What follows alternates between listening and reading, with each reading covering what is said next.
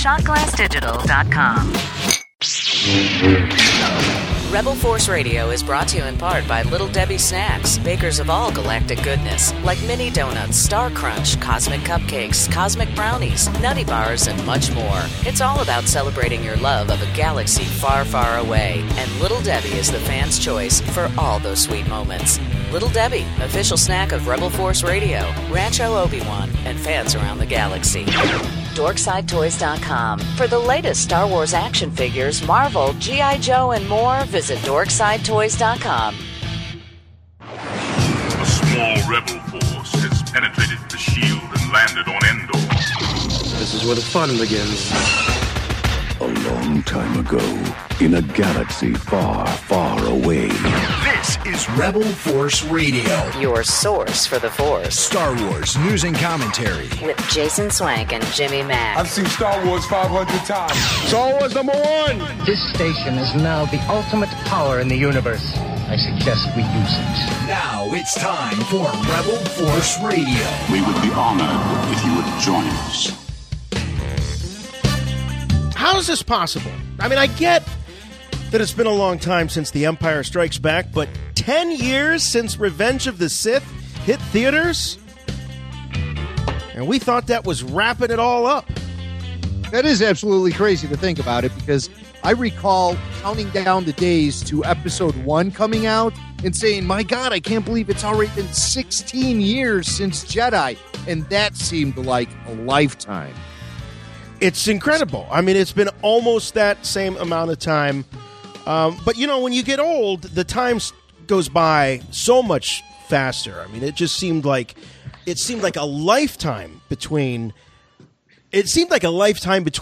Return of the Jedi and any official word about new Star Wars movies, let alone when they finally came out. But now we're swimming in oodles of new Star Wars, and it couldn't be more exciting. But we're going to look back at the 35th anniversary of both Empire and and Revenge of the Sith in just a few moments. But for those of you joining us for the first time, you are in the right place for Star Wars talk here at Rebel Force Radio. This week's show for May 29th, 2015. So great to be back with you. Glad you could be with us. And that voice that you heard just moments ago was my good friend and yours from Chicago, Jimmy Mack. Hey, Jason. Hey, Star Wars fans. You know what's kind of funny to think about it this way is I mentioned that there was a 16-year period between the release of Return of the Jedi and the release of The Phantom Menace. Mm-hmm. That seemed like an eternity. Look at it another way. It's been 16 years that Phantom Menace was actually released. Oh, it just doesn't seem possible. It almost seems like yesterday I was walking into Pizza Hut to get all of my Jar Jar Binks cup toppers or whatever. Oh, yeah, the Taco Bell. Wasn't that? They were huge. Remember that? Yeah, I remember the lady at the Taco Bell counter going, which character do you want? Zsa Zsa? You want Zsa Zsa? And I was like, no, I got Zsa Zsa. Do you got Ava Gabor back there by any chance?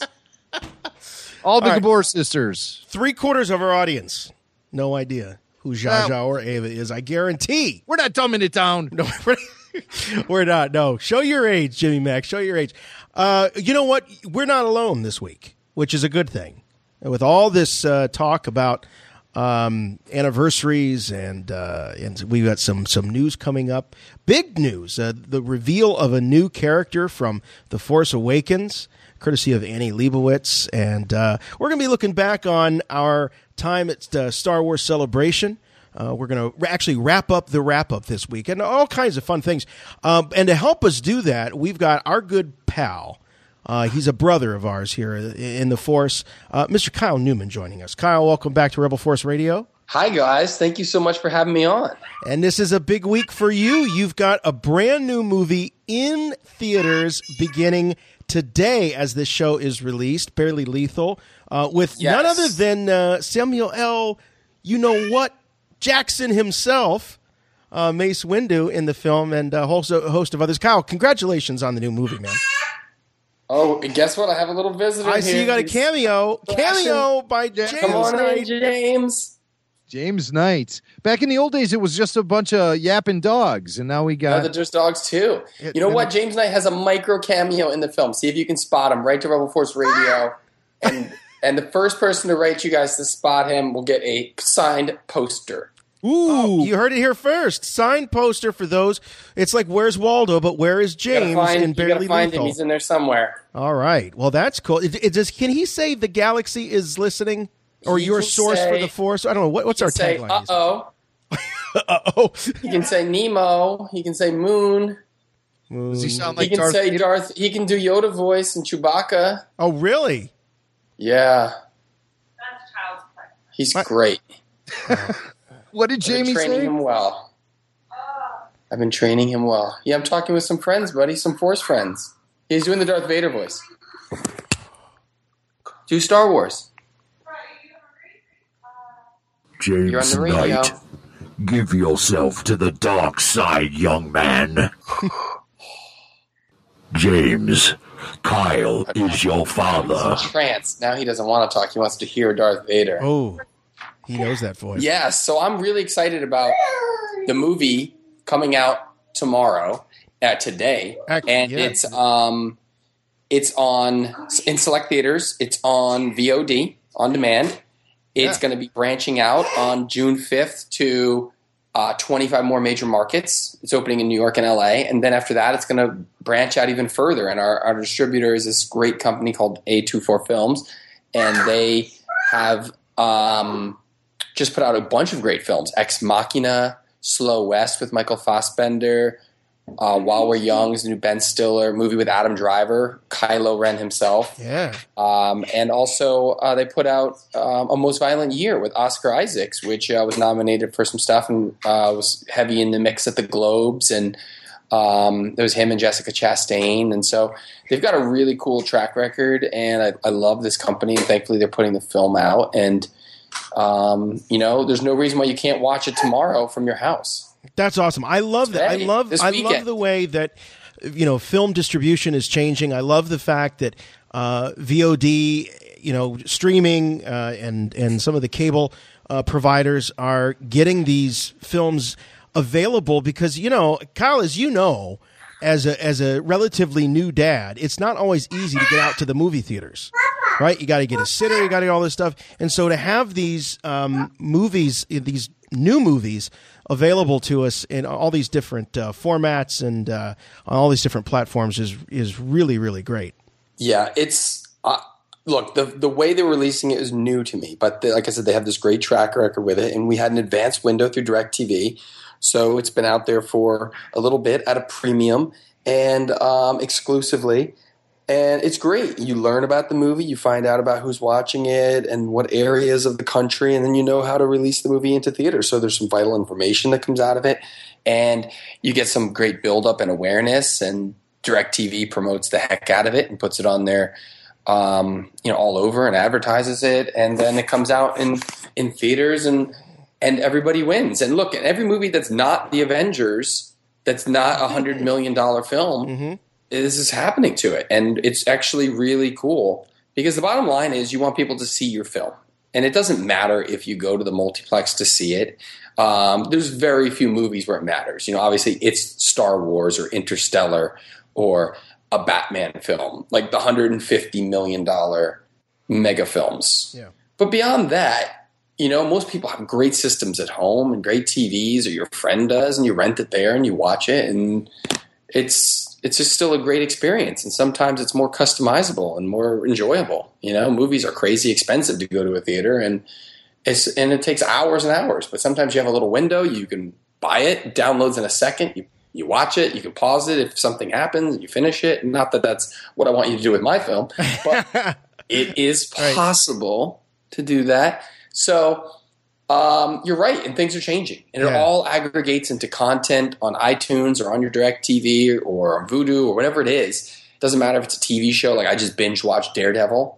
It was great. You just watch all 13 episodes in a few days, and I just love having it at my fingertips. And so I'm pleased that this movie's going to be easily delivered to everybody. It's coming to, people ask, it's coming to the UK in the fall. It's already out around the world in a lot of different countries. It's out in the Middle East. It's out in Russia. Geez, Kyle, I remember when Fanboys was coming out and people were having to drive 100 miles to see it. Yeah, well, it depends. With this movie, like I said, they're expanding the theater count. So if you live near a big city, you're going to get it before other people. And they use the online stuff as promotion. And they kind of cross-promote each other. And it just all comes in, it just comes as to one big release. And then we'll put out the DVD and all that and Blu-ray. And I think it'll be available for rent in late summer or early summer, late summer, like August. Yeah. You mentioned it's available for on-demand viewing, and I know it has been on DirecTV for a while. Not a while, at least a few weeks. But is it now available on other carriers? I don't know the specifics. I know it's going to be on like Vudu, so I'm assuming it'll be on everywhere else where you could buy it at at like $11.99 instead of renting it, for the $4.99. So you got Jessica Alba, you got Haley Steinfeld, you got Jamie King is, of course, in the film. Yeah, Jamie's in it. You have Dan Fogler's in it. Hutch from Fanboys and Jamie from Fanboys. Sophie Turner from Game of Thrones. I know there's a lot of Game of Thrones fans who probably listen to this. She's awesome. You have Steve-O, Dove Cameron, who is killing it on. She's Disney star right now, but this girl is the coolest. She's like a new Reese Witherspoon. I can't say enough great things about her. Thomas Mann, who is in Project X, and his new movie also just won Sundance. It all won all the big awards, and he's the star of it. But you'll recognize him from Project X. He's the male lead. And Toby Sebastian is a kid I cast out of the UK, who they cast after I did now. He's on Game of Thrones Season 5. He's all his own music is in the film. So you can see him on Game of Thrones Season 5. He's the Prince of Doran. And Gabe Basso, for J.J. Abrams fans, he was one of the leads of Super 8. And he's also in Kings of Summer, another great independent film. Plus Rob Hubel, Rachel Harris from The Hangover. Who else do we have in this movie? I like the fact and Samuel L. Jackson. And then my lead is Haley Steinfeld, who's the Oscar-nominated actress from True Grit, the Coen Brothers film. She's fantastic. So to work with two Oscar nominees and Samuel L. Jackson and Haley Steinfeld it's just tremendous. I like the fact you have Steve-O from Jackass in your film. But all three of them are in a scene. It's Steve-O with two Oscar-nominated actors, and Steve-O holds his own, and he shines, and he's so good in it. It's a really, really fun movie. So if you like old high school films and if you like action, you're going to love it. We tried to blend parts of old John Hughes films, parts of movies like Mean Girls and Clueless and Easy A and 10 Things I Hate About You, but it also has this injection of action. So it's this really, really cool genre mashup. And girls do all of the fighting and all of the ass kicking, and we're not preachy about it. I was going to say, so there are no boycotts now of this film because it's all about girl power. We cast this before it was a Huffington Post mandatory column. Oh, there you go. There you go. Well, tell us actually on our own accord because it's cool, not because anyone else pressured us to do it or browbeat us into do it. Because we think it's awesome to have girls out there kicking ass and fighting. When I tried to make this film initially, people were like, "Could it be a guy?" And you're like, "No." Yeah. Because that's what makes it fresh. You're flipping the genre on its head. And also a lot of these PG-13 high school comedies, it's a fish out of water comedy, they have female protagonists. Look at all the great ones, Clueless and Mean Girls and Bring It On and all the way back, 16 Candles. Pretty in Pink, all those, yeah. Pretty in Pink, and one of my favorites is Breakfast Club, and there's some great references to that in it. I don't want to ruin anything, but you'll pick up on it if you know the dialogue well in Breakfast Club. It's a really fun scene at a party. For those, Kyle, who don't know, give us a snapshot of the premise. I know that you said it's a fish out of water story where you have a girl that has kind of this incredible background, but she wants to live a normal life for a change. Yes. So Haley Steinfeld and Sophie Turner are both students at this Prescott School for Girls, which Samuel Jackson is the overlord, the headmaster. And they're raised to be these they're almost like Salt. You ever see that Angelina Jolie film? They're like young assassins. They're young agents. Mm-hmm. And it's this under-the-radar government program. And she's one of the best. She is the best. But while she's on her international mission, she starts picking up contraband in the form of pop culture. So the only thing she knows about normal American life is through these movies, these pillars of the genre. And so she soaks up 90210 and 16 Candles and Clueless, and she has an opportunity to go off the grid and defect from the program, and she seizes it, and she shows up at an American high school as a Canadian exchange student and realizes that integrating into this school, which is a lot different from what the movies tell her, it's going to be a greater challenge than she ever anticipated. In her words, it's worse than waterboarding. So it's, it's a very high concept, but with these great actors, it keeps it emotionally grounded. So you can keep going back to a core emotional experience. There's a coming of age element to it. It's not an R film. It's not like a movie where it's like senior year, get your rocks off, last chance, lose your virginity. It has more of a perspective of she's the new student. So it's almost like she's a freshman going into this just because how naive and doe-eyed she is. And then her past comes back to haunt her. When she gets a little notoriety in her school, she ends up on YouTube, and the floodgates kind of open because both enemies and allies find out where she is. So she's got to stride the line between past and present and her two identities, and it all escalates in a really funny way. So there's great action and a lot of laughs, and has a lot of heart. And like I said, we made it independently. Brett Ratner, who's you guys probably seen some of Brett's movies from the Rush Hour franchise. He just did the new Hercules, and Producer. He did an X-Men film. Brett exec produced it. Yeah. He's like a mentor. He helped me put the film together, and he's got this great pedigree with action comedy. Our fight coordinator was Jackie Chan's guy of 20 years, so there's a lot of fun physical combat in it. Worked with a great stunt coordinator who just come off of Iron Man 3, and he went on to do American Sniper after that. So we have some really great stuff, and our production designer just came off of when we were making a Pacific Rim. So some really top industry people are, collaborating on it with me. Awesome. Our composer did Juno, and he's super talented. And it has Samuel L. Jackson. And it has Jedi Master Samuel L. Jackson. And I think we have a clip here, Jim. We do have a clip. Stand by. Here's Samuel L. Jackson in Kyle Newman's Barely Lethal. Meet Victoria Knox, American expat turned arms dealer. If you're a terrorist, you want to kill some folk, this is the person you call. Don't let her good looks fool you. She has an IQ of 140, and she will use it to kill you. She was last seen in Corsica 3 years ago, until she resurfaced 8 hours ago and will probably be gone in 8 more, unless we bring her in. Correction. Unless you catch her, Agent 83, and bring her in. Alive. Wait, what? Simmer down. You're B-Team 84. B-Team? This should be my mission. I studied the case file. She's over there sniffing Kesha, the new fragrance by Kesha. I said simmer...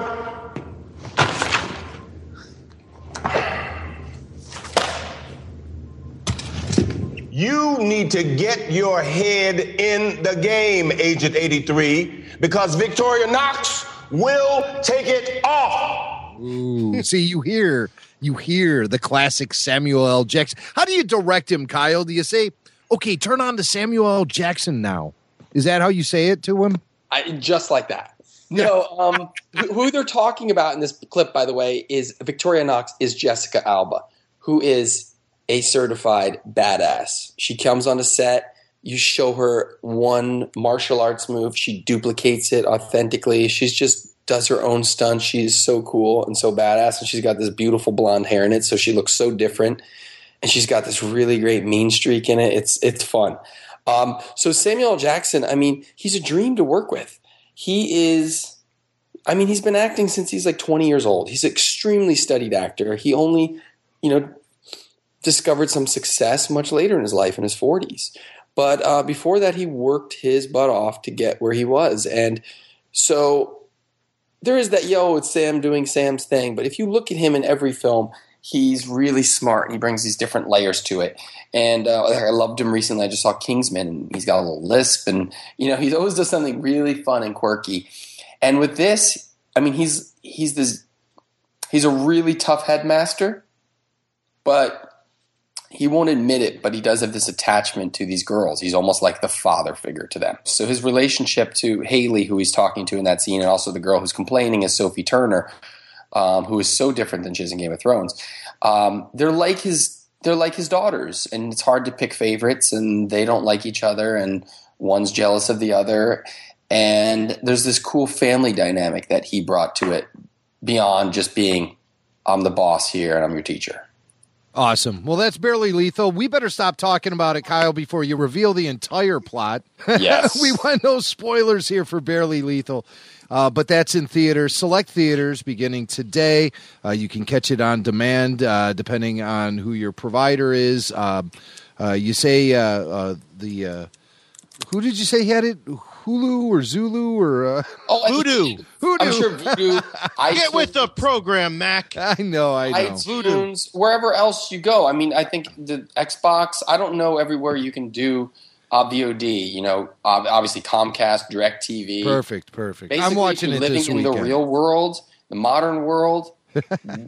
One of your friends has it, even if you don't. Jim, you can't stream it off that VHS player. No, I can't. So I know. I was just trying to do that, and I'm trying to. I'm for $11.99 and a couple of friends, and see some Fanboys alumni, see Samuel L. Jackson. I promise, fun. Yeah, I can't pull it in on the VHS machine. I'm adjusting the tracking and everything, and it's just not Head on working. down to your Blockbuster. The Blockbuster. Pick up a copy of VHS. The Blockbuster has it for sure. Well, that's great. Yeah, you can even get it on DivX. Remember DivX? Oh, yeah, DivX. Yeah, watch it quickly because it'll disappear. So, all right, well, that's awesome. Barely Lethal, Kyle. We're very happy and proud for you. I know you've been working on this for several years now, and I'm just really happy that it's out there for everyone to see.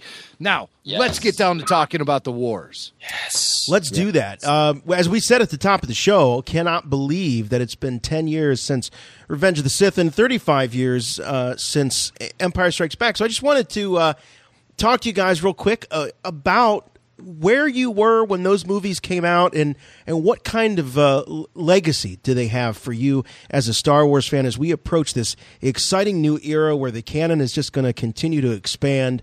Kyle, let's start with you. 35 years ago, this past week, The Empire Strikes Back. Did you see it in the theater? I know you're a young man. We're not like Jimmy Mack. We're younger men. Yes, but I saw it in the theater. You saw it in the theater in the initial run. Rockaway Mall in New Jersey, yo. I'm sure they haven't updated the mall since then. Yeah, they probably don't even have a movie theater anymore. It used to be, you'd go to the mall and they had a movie theater there, and it was not a megaplex. They're like a Cineplex. They maybe had 2 screens. Right. They'd seat like 127 people with a sticky floor and the crummiest seats known to man. But it was awesome. And because it was a mall, your parents felt okay to leave you in line. And they would go shop, and you would just and there'd be arcade machines nearby, Yeah. That was the best, going to the movies in the 80s, and you'd get there a little early. You'd play like the TMNT game. You'd play like Gauntlet. Get 4 friends together, maybe a little Double Dragon. Yeah. So Empire Strikes Back, that was your first Star Wars movie in the theater, right? No, actually, I saw A New Hope at a drive-in in New Jersey. Oh my gosh. In 77. Okay. So did you have an awareness then of what you were about to see with Empire when Empire was coming out? Well, my first memory of Star Wars was the energy that my family had, because we went with a lot of extended family, like 30 of us at a drive-in theater in New Jersey. And I just remember everybody was like, afterwards was like buzzing, and everyone was happy and passing me around. And it was just like, I don't even know if I remember the movie, but I remember just like family and happiness. And then I do remember going to see Empire Strikes Back. By then I was super cognizant of Star Wars. If my brothers brought home like a toy, I could sniff it out. Like I knew it was in the house. I was like, there's a dewback here. Where is it? And they would like hide it in the dryer and I'd have to go find it. Or, Christmas time would roll around and I could sniff out the Star Wars figures in my mom's closet and ruin the surprise. So I was like, I was a Star Wars hound at that point. So yes, I went to see it. I was only 4. Yeah. But Star Wars was my life. Yeah. So when you think back to that first screening that you saw, like what scene jumps out at you that you'll always remember that on the big screen from Empire? I think there's something really, really cool about the when that blast door closes and Chewbacca howls. I remember just being really afraid, for the heroes on Hoth. Felt when like a very sad, defeated moment, and C-3PO's like, from time to time, you're like, oh no, what's going to happen? And they're out there in the blizzard, and it just was, there was some real peril to it. Cliff, and at that Cliff point, from Cheers is there. I mean, it's rough. You don't know what a film is. You're just there, and it's a story. You don't think somebody made this, and somebody's in the suit, and you don't think of it. Like only around the time of Return of the Jedi did I become aware of that process. You're like, oh, this is a movie. I see, like actors. You just don't. I was too young to understand that. So for me, Empire like soaked in like this fantastic tale, like someone reading me a bedtime story. It didn't. I couldn't see the seams or the construction of it. It was just like magic. Jimmy Mack, 35 years ago this week, Empire Strikes Back. Where were you, sir? Jason, at my advanced age, it's hard for me to kind of piece together the all of my memories, but I do recall being in Niles, Illinois, standing in line outside the Gulf Mill movie theater with myself, my brother, and the Anderson brothers, Lars and Eric, and we had convinced them to come with us and stand in line, which was totally unheard of. Like you guys said, it was back in the day. You'd stand in the shopping mall, buy your ticket, and go right in and see the movie. And, man, that brings back a lot of memories, especially, being in the shopping mall. Now, these theaters were actually outside the mall. They were in their own standalone buildings, and they were really big theaters. I did see Star Wars a lot of times, though, in the shopping malls themselves. Remember the General Cinemas? Sitting in there waiting for the theme in this.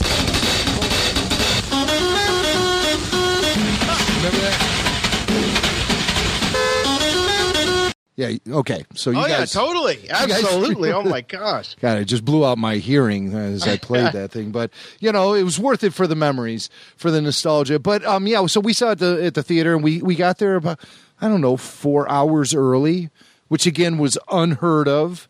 But we knew exactly which screening we wanted to see. We wanted to see that Friday night prime time, 8 o'clock. We wanted to be there for that, and it was worth every moment of it. I went in there totally spoiled. I knew Darth Vader was Luke's father. I knew that information was going to be given to us. So the thing, you asked Kyle what stood out to him from that first screening, the thing that really stood out to me the most, because I had spoiled so much of that movie by also looking at the Empire Strikes Back storybook at the Crown Bookstore prior to going into the theater. So not only did I know the plot, I saw a lot of the visuals as well. The thing that really shocked me the most was when Vader had Luke out on that catwalk and he chops his hand off. And so Luke loses not only his lightsaber, but he loses his hand. And that was a big shock for me. I didn't expect to see bionics in The Empire Strikes Back. I didn't expect to see bionics in Star Wars. We understood that Vader was a machine in a way, but we didn't know if he was a complete droid or if he was a cyborg. But just the term cyborg was something I solely associated with the $6 Million Man. So now I saw an element from one franchise crossing into another with the reveal that Luke has a bionic hand at the end of Empire Strikes Back. And to put this into perspective, in the year 1980, you weren't used to seeing bionics outside of the $6 Million Man. That was kind of an element that was sort of specific to that franchise. Now, I know that cyborg technology was something that did exist within the science fiction realm, but in mainstream pop culture, you associated things like mechanical limbs with Colonel Steve Austin in the $6 Million Man. You never associated it with anything else. So now here you see bionics being applied in the Star Wars universe. So that just made the whole thing even cooler, because that's what I was a big fan of before Star Wars even launched. A lot of kids my age, a lot of boys were really into the $6 Million Man. You had the merchandising tie-in with Kenner making large-size action figures of $6 Million Man. This just paved the way for Star Wars. We were being primed by things like $6 Million Man, the Bionic Man. And so it was nice to see that tie-in, because here it is. It's a technology that obviously, especially back then, now, I mean, there's been so much done with prosthetic limbs and that kind of technology. But back then, it was really unheard of to have lifelike artificial hands. And so that's what made the $6 Million Man so unique and cool, as James Knight agrees with me, was the fact that he was bionic, and now Luke Skywalker had bionics. But the difference is where the bionics were an enhancement for Steve Austin. With Luke Skywalker, we realized he lost something major when Darth Vader cut off his hand. You know, not even thinking about his lightsaber. So it was. You were also really into Olivia Newton-John that summer too, right? Oh, of course. Grease is the word, baby. Xanadu, yeah. Xanadu. So, you know what I remember was going into the music store, picking up the soundtrack, and it was ruined for me because there was a track called "Lobot Has No Lines." Oh. So I knew. No, I'm just kidding. Lobot. All right, so fast forward 25 years later. We're all kind of. Wait a second. I don't know, Jason, what about you? What? Do you have any Empire memories from 1980? You were 3 or 4. I was 3. I did not see it in the theater. I saw. I think I've mentioned this before on the show. My introduction to Star Wars was all through the toys, so it was just always around. But as far as the films go, I saw the first film, A New Hope on HBO, went next door to the cousins and saw that. And then I saw Return of the Jedi shortly thereafter when it was released to the theaters. And at that time, Empire Strikes Back was not on home video. So Return of the Jedi was in theaters, and yet Empire was still not available, at least not widely, not for purchase. And so my uncle had a Laserdisc player, and he had pre-ordered The Empire Strikes Back. And I remember, like it was yesterday, finally getting the phone call from my uncle that the Laserdisc was in, and going over to their house to watch it. And so I'm riding over, so excited that it was like brand new Star Wars to me. I had seen the first chapter and the last chapter, but I hadn't seen that middle part. So I was super excited. But no, I never saw it at the theater. Though, right, Jason? What's that?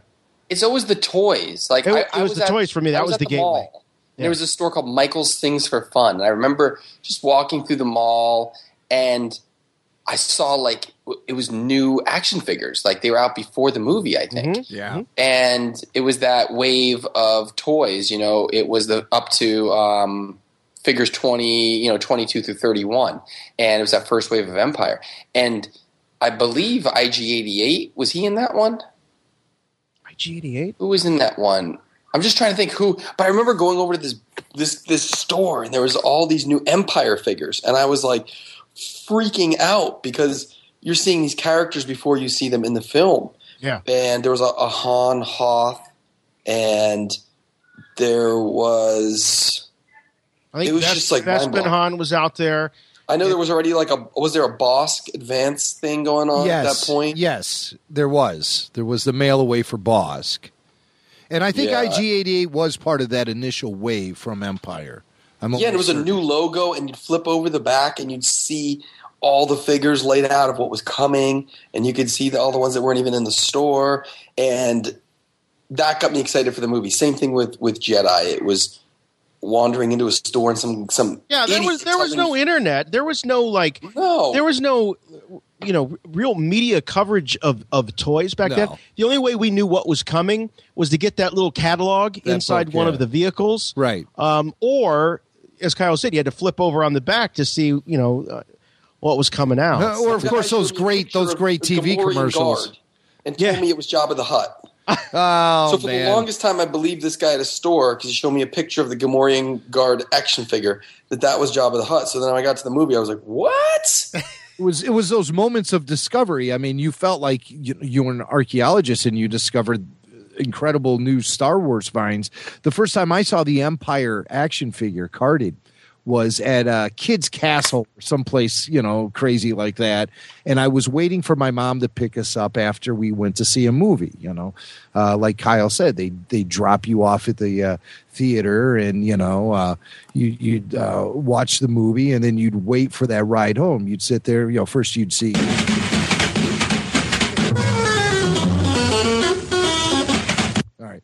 And then you'd go, so you'd kill time waiting for mom to pick you up because she was always late, and you'd stumble into a toy shop or whatever. And I saw it at Kids Castle. It was just one carded figure with the Empire Strikes Back logo among the Star Wars carded figures. So you saw the Star Wars figures you'd seen on the pegs for years up to that point. You'd seen 3 years, but there was this Empire. It jumped out at me, and it was R2. And I looked at it and I said, I really considered maybe I should ask mom for a couple bucks so I could get it. Thinking to myself, she'll never get it for me. She knows I already have R2. I should never let me double down or anything like that. Well, I came to find out years later that R2 carded on the Empire card is rare because in later waves, it was the R2 with the periscope, or not the periscope. The radar dish that he uses on They called it a periscope, though. I think they did on the card. Yeah, that was the more common one. So the original one is more rare to find on the Empire card. Yeah. So I'm like, but you wouldn't have had the card. No, I know I would have ripped it up. Well, I don't know because I would have been purchasing it just for the card. Oh, wow! Because I knew that's what I already had the figure. But you're like anti keeping figures on cards. Well, maybe that's why. You're burned. You had this golden opportunity. All right, well, let's talk about Revenge of the Sith. So, you know what? I think we should save Sith for maybe a little bit later in the show because I think we need to get into our Smuggler's bounty recap because we have a special guest who wants to join us. Sure, we do indeed. So we do, and we want to look back at Smuggler's Bounty, which was just a fantastic sequel to Smuggler's Gambit, and it was held on Saturday at Star Wars Celebration Anaheim, and that was you were on the big stage, the celebration stage. Was that 1:30? Is that what it was? Is that when you left me, Jimmy Mac? Oh no. It was at 1 o'clock. Yeah, you were holding down the behind the scenes stage, and you had several panels which required heavy lifting by you. I mean, you were actually. I had to actually moderate and everything. You were very involved as a moderator. When we were dealing with the licensees, they would do their presentations about the products that are coming out. It was all very cool. They didn't need us to kind of lead them along the way. They had presentations ready to rock. But with the publishing panels, Jason actually was required to be a moderator for this. Panels called Star Wars at Del Rey, Star Wars Comes Home to Marvel. And it was just great to think about just all the opinion that has flowed out of Jason Swank's mouth over the years about Star Wars publishing and books and the expanded universe and the comics. I was just so thrilled that you were able to really just get down and dirty and sink your teeth into some quality expanded universe and beyond conversation for several hours on stage with a spotlight shining on you. Oh, it's so sweet. Oh. You feel better now? You feel better? How was it for you? You got a cigarette now? So meanwhile, on the celebration stage, a little presentation called Star Wars Smuggler's Bounty was happening, directed by Kyle Newman and featuring many of the voice talent actors from Star Wars: The Clone Wars and beyond. And, man, I'll tell you what, Kyle, it was pretty intense leading up to the big show day, you know? I mean, it seemed like Smugglers definitely consumed my life for the better part of 6 weeks leading up to Star Wars Celebration. Smugglers was like my life. I felt like you have to get to that point where you're obsessed and you just want to work on it all the time. And I could work on it all the time. And you work on something, that's how I am with anything, movies, whatever, until it's as tight and it's as good as it can be. And if you're not like that, then you're in the wrong damn business. You know, just keep refining it, keep working on it. Is it the funniest it could be? Is it the tightest it could be? Is it the sharpest it could be? And you want everyone to be as prepared as possible. Now, everyone's doing this for fun. This is not a paid job. And thankfully, all these great actors dedicated their time. It would have been great to have everyone together for one run through. It would have been great if, you know, JJ's panel didn't take up the stage for 3 days so we could actually have like a little longer of a tech, you know? It's just all that stuff's important when you're putting on a live show. But despite that, I think we prepared the heck out of it, and we were in really good shape when we did go live for as, you know, as cavalier as we had to be with it. You know, it wasn't by choice, but we just had to kind of roll in, never having really run through it, never having heard it performed in that space. Actors largely unfamiliar with what the other actor's going to do, or with your sound design, or with the music cues and the timings.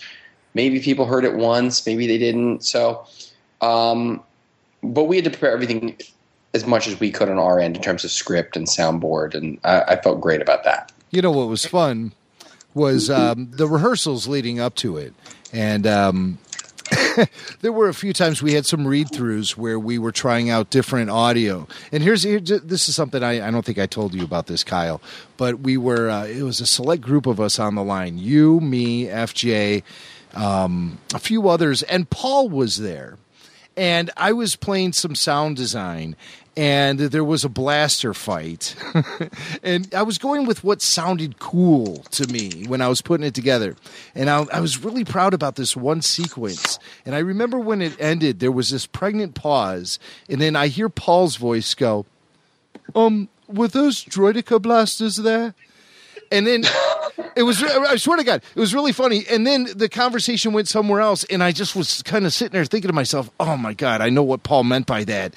He meant that I am using sound effects from the wrong era in our Smuggler's Han Solo story. I have to stay honest to like stormtrooper blasters and all this. And so that just kind of, it drove me nuts. Because you know how Paul does that. He just he knows the answer to the question. Yeah. Of course it was droidicas. Yeah, but it sounded cool. He would be the one to point that out. But you know what? That just sort of helped me refine my level of commitment to accuracy, to the era of Star Wars we were attempting there was to present. a Rebels track in there, and I remember yeah. David had a little resistance to it. David and jumped I was all open over to it at first, but I was like, you know what? We should probably stick with that vibe that all we knew in 1978 and 1979, that's where we're operating. So what was the vernacular of Star Wars then? How big was the universe? What did it sound like? And not really stepping beyond the scope of that audibly, musically, or verbally.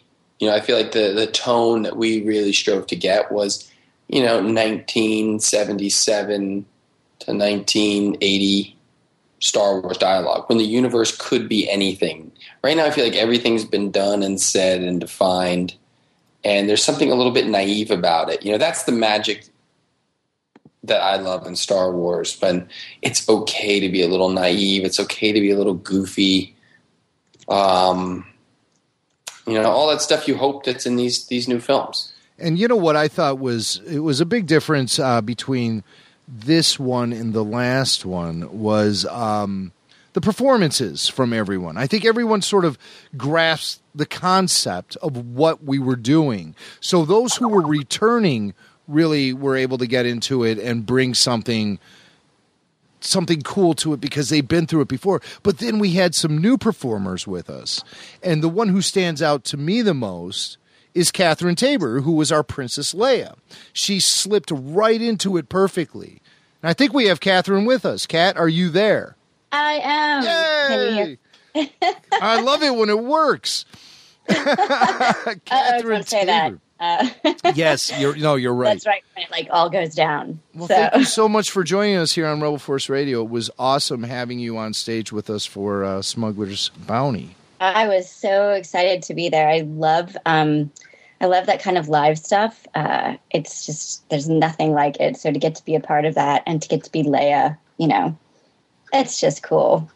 That is cool. Yes, thank you again, Kat. It's Kyle. Hi, so Kyle. Glad to have you in the cast. You did wonders with Leia. It was so great, and all I can say is that the minute it was done, we were all just like, "Let's do it again." Yeah, it's a shame. If you did it again, it probably would have been 3 times as good because you could feel the actors getting warmed up into it as it went on, and people really gathering the rhythms that Jimmy had established, and everyone was kind of vibing with each other's characters. So it would have been great. But, that means the third one, everyone involved is going to know what's up. Yes. And we have some special stuff planned for the third one already. So I think the third one, Smuggler's Revenge, is going to just be a blowout because we're going to we took this one to another level. It was longer. It was better. And I think Revenge is going to be even huger. Well, for those of you who haven't seen it, it is available. It's not available in isolation at StarWars.com. They haven't actually pulled it out, but it is part of the YouTube video of Day 3 at Star Wars Celebration. So it's about a third of the way into that 6-hour plus video file, and you can watch it in its entirety, plus the Q&A afterwards. And then there is, of course, the interview with the cast that was done in the special studio. That is available as its own video file. But I just want to say to all you people who went to the Marvel panel instead of our panel, I hope you're happy you got to see a cover of Lando 9 instead of hey! That was my panel. Actors performing Wait a minute. Awesome Star Wars with David Collins as Han Solo and Jimmy Mack sounds and Catherine Tabor as Leia. I'm glad you all went to go talk about Lando 9. Yeah. Well, also, Kyle, I have to say, so many people who did see the show said it was their favorite thing about the entire celebration experience. So that was pretty amazing when you think about everything that was there. And, it wasn't just 1 or 2 people who said that. A lot of people who said that. And that's awesome. Yeah, there's something about a live show, and the script was so amazing, and everything that you put together, and it was really a special thing, and it made a lot of people very happy.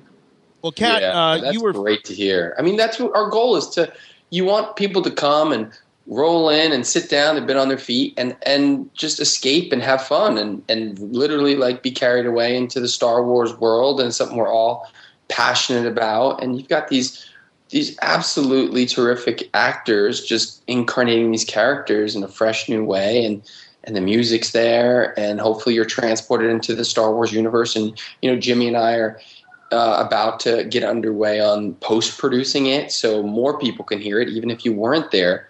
You can watch it like that, but obviously it's a limited experience. You'll see visually what it was like, but it's not the intended final experience to watch that video clip. But you should watch it and then listen to it when we put it out after it's post-produced, and it'll be layered with more ambience and sound effects, and things will be tightened and everything will be clearer, so it won't feel like the echo of the room. You'll really feel like you put on headphones and you're in a little Star Wars story. And that is our secondary goal with it, is to get it out there for even more people to hear. So if you couldn't go, there's still another way and a totally different way to enjoy it. So even if you were there, and even if you were in the room, I think it's still a great way to experience it. And that's kind of, you ride the line when we produce it, right, Jimmy? We want it to be a great live experience, but at the same time, we're setting ourselves up so we have the raw material to go enhance it. Yeah, it's definitely a struggle with us as we're putting it together because we want to whip out everything in the kitchen sink for the live performance, but we also keep in mind that we want to have a clean vocal track to work with when we create the enhanced edition, which will be coming out here pretty soon. Like Kyle said, we're just starting to get our teeth sunk into that one, and that's a lot of fun. Also, to prepare, I've been listening to a lot of the Brian Daly NPR Star Wars audio dramas and taking note of a lot of the things they do, and I like doing that every time we get into doing a Smuggler's presentation because that's really the thing that sort of inspires us so much are those old National Public Radio Star Wars audio dramas. Like, I have issues, Jimmy. I just listened to that 3 times in a row over the past 2 months, like driving around in my car. I'm not even kidding, exaggerating. It's just like I listen to it almost on repeat. I probably listen to the radio drama stuff more than I sit and watch the films. I think there's such a great expanded format and telling of the Star Wars tale, and the way that he would write Han Solo or Princess Leia naturally as an extension of George's groundwork. It just feels very organic, and he expanded it really, really well. A lot of people, I think there really is an audience for that. If somebody would do that, I think just even like what you're talking about, like driving around in your car, because so many people I know really love listening to audiobooks and different things, and I just think that particularly for something like this, there would be such a huge, welcoming from the fandom if it ever got to be something that was done on a more regular basis, like that was. Absolutely. Rent a theater, in a cool city, and maybe we do it in LA, and we get all these great Star Wars actors here, and we perform it live, and all the proceeds go to charity, and you fill up the theater, and we record it. I mean, there's a lot of cool ways to do this.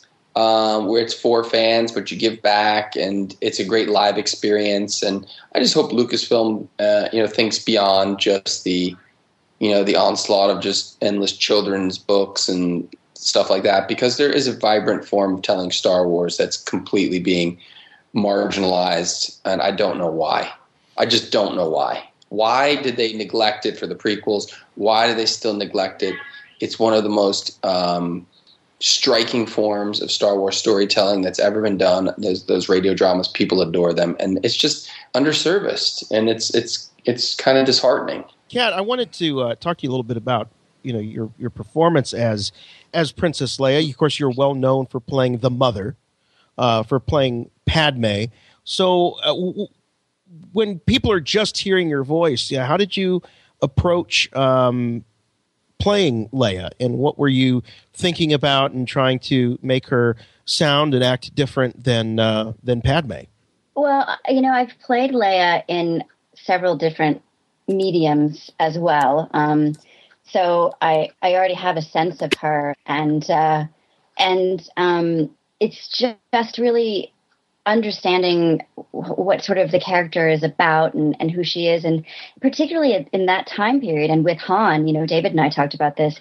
She's pretty, I don't want to say she's a B. I don't know. Can I say that on this radio? Yeah. Well, she's a tough broad. That's what you mean, right? No, we're not allowed to say no letters. And she's quite entitled, actually. We really forget that some of her best lines early on are pretty insulting to walking carpets and she does have a bit of a princess complex, doesn't she? Yes, and I love it. And here's what's great about it: it's not coming from a place of arrogance or just something negative about her. She's just really, really about the rebellion. She's really about doing what needs to be done, and she's not really interested in things that detract from that or waste time. And she views herself as someone who needs to be a leader in this situation. And sometimes, Kat, when you're a girl and you're working in the boys' club, kind of like you being a voice actress and working in animation, that's kind of a boys' club in a way. And so you have to be assertive as a woman. You have to throw down and say, no, you don't even think about crossing me up here, because I'm gonna chew you up and spit you out. That's what I get from Princess Leia, and that's what I think you bring to her too. the great thing about what she did and what I love and what I think is lacking sometimes today, I mean, there's so much of this distinction about like, oh, you know, you're a woman, you're this. I really don't think she viewed herself any differently, and that's what makes her so awesome. I just feel like now, like, people just look at stuff and they're always trying to, like, I don't know, compartmentalize everything into, you know, who's this and who's that. And she was just, you know, she was just a strong character. And it's not because she was a woman or, you know, whatever, but she was just a strong character. So that's why I think so many girls loved her and really, like, you know, were so happy to have that character be a part of their lives. Well, you know, it would take a strong woman to be able to put up with Han Solo, and we get a good sample of what that relationship was like, especially early on in Smugglers. And this is one of my favorite scenes with you, Kat. This is you with David Collins as Han Solo. It's kind of revealing the communication issues that the couple had early on in their relationship.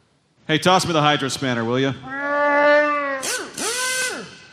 Well, that was some exit, Captain. You always that dramatic? I guess you've been rubbing off on me. And here I was thinking you were one of us. Spare me the Inquisition, Princess. I'm just a guy with a fast ship and people to see. Okay, enough bravado, tough guy. I'm here because we need you to... Oh, sorry, what was that again, sister? Han! Sorry. Would you... Sorry, can't hear you. Are you quite finished? Loved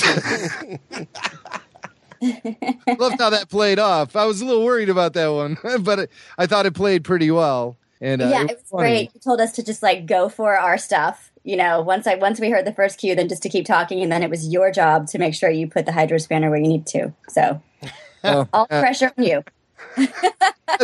That is an issue with Smugglers, knowing where and when to put the hydro spanner. Isn't it always an issue where and when to put the hydro spanner? So, absolutely. So, Kat, let me run down a list here. You played Leia in The Force Unleashed. 1 and 2. 1 and 2. Okay.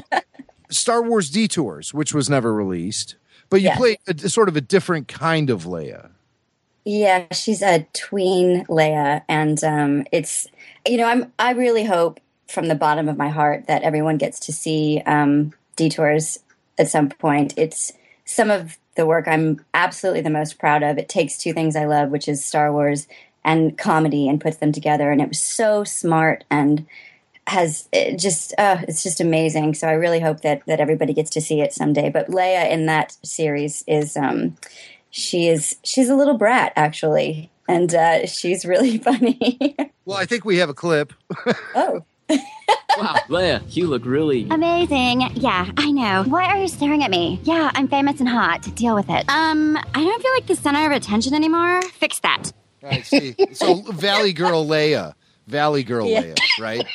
Is that what they told you, to like be a Valley Girl type? It's just kind of the way that the dialogue is actually written. It sort of goes that way. Mm-hmm. And what is really funny, and I'm not even sure I'm supposed to say this, but I'm going to, it kind of was down to me and Seth Green, who produced and also stars in Detours, for playing Leia. What? He was going to play Leia. Because she was sort of, you know, a really, you know, she was just a bold take on the character, and it, you know, it would have been funny. I'm of course glad that they went with me, but yeah, it's just sort of taking all of the characteristics of the classic characters and making them more extreme. So any entitlement and any princessness that was there is exaggerated, and it was a blast. Well, that's weird. So did you hear him doing the Princess Leia voice, his interpretation of the character? No, I just knew. Sometimes you get word of what's going on. Yeah. But, man, that's weird. And so that's a totally different take on Leia. Did you do Leia on Star Tours? No, I did not. Okay. I didn't think so. That didn't sound... No. Did you do Leia anywhere else that we're missing? I feel like that's it right now. Yeah. So Smugglers and The Force Unleashed are pretty much your straightest take on the character. Yes. Okay, cool. 100%. Well, I hope Detours comes out. So we haven't heard anything about Detours lately? Not anything? No, I mean, nothing new. Like I said, I think that I think the more people that talk about it and ask about it and everything, the more likely is it will come out. And I just think it has to someday. It was really the last thing that George sort of was kind of overseeing. So for sure. Just for that alone, I think it would be important. And it's just so good. Like, I'm not even kidding. It's really good. Well, we heard about so many episodes being actually completed and ready for release. So did you log a lot of time in the recording studio performing Leia for this show? I did. And, not only did we have just the most amazing, cast and different people showing up, there was singing, there was musical numbers. I mean, it's just, there's episodes that sort of refer back to classic films. It's really it's so layered with not just Star Wars lore, but the kind of pop culture lore that people who really love Star Wars, I think, really would get and love too. It's really smart. It seems like, I think when you look at it, that project just quickly, it might seem like, oh, it's going to be sort of silly, and it was really the opposite. It was very smart and very layered, and it just was something that I was really proud to be a part of. And again, I hope and pray that everybody gets to see it someday. Yeah, I think so. I think it would be a shame if that wasn't released. Were you working on it for a long period of time, for like years, or was it more like months? Yeah, it was years. No, it was years. Wow. And I got the news about that and Clone Wars. Like, basically, there was a day when you were getting producer calls about like shows being done, and I got two. Jeez. So yeah. But honestly, like, as the actors, you feel bad. But I almost, I think when something ends, and everything has to end at some point, but you always feel worse for the actual crew and everybody too, who, like, that's their, we come in and we record and it's fun and amazing, but we're still, doing other stuff. But people who it was their full-time, gig, and it was their life, and they had moved their families and whatnot, and so that's a harder pill to swallow. Yeah. Nobody really thinks about that or talks about it, but that's the reality of it, and that does suck for those people. Well, I certainly hope that Star Wars Detours gets released in some way, shape, or form sooner than later. I bet it will. The word is that they'll put it out after The Force Awakens has its run, so we'll see. Maybe in the next year or so we'll see it. Fingers crossed. Yeah, totally. So, well, it was great catching up with you, Kat. Thank you. It was so much fun hanging with you out in Anaheim. Smugglers was a blast. Thank you, Kyle. I'm wearing my Rebel Force Radio T-shirt right now, just so you know. Oh, yeah. I'm like that kind of, I'm like a method actor. I like to wear, costumes, even if it's voice. And so I'm wearing my Rebel Force Radio T-shirt right now. Well, you got to psych yourself up for this. This isn't just... No, yeah, I was always glad to talk to you guys. And I wanted to say, too, because I think tomorrow is a big day for Kyle, right? Sure is. Yes, Barely Lethal. Please go see. It's independent film, so please go support it. Well, I will be. I know. And congratulations. Thank you. You're welcome. Awesome. I really appreciate that. No, it means a lot. Also, coming on Rebel Force Radio, you guys have always supported everything I do, whether it's Star Wars or not, and that's always so kind to kind of have that forum and be able to tell people what I've been working on. So that's awesome. So hopefully you guys check it out. If you like hearing me rant on here, I know I'm the person that everyone says, "Oh, I talk too much." Well, now you can go see what I do when I'm not talking a lot. Perfect. This is a talk show. We have to remind people that's really the point, right? We don't. That is the point. Well, thank you so much, Kat. You've been so generous with your time, and we hope we can do it again. Absolutely. Take care, and may the Force be with you. Thank you. You too. All right. So, we had a big show with Smuggler's Gambit Bounty. I see how I'm doing it. Jimmy, you did it all last week. Kyle, now I'm doing it. Did you pick up on that, Kyle, that a few weeks ago, I kept saying Smuggler's Gambit. I said Jason says I said Smuggler's Bounty once, the first time right, and then every time after that, I said Gambit. Yeah, I know. I heard that, but it's hard. I slip up sometimes too. So I just try to say Smugglers. We didn't name it till later. Just ask Paul. Was that a joy, Dika? All right, and do we have you for a few more minutes, Kyle? Yes, I do.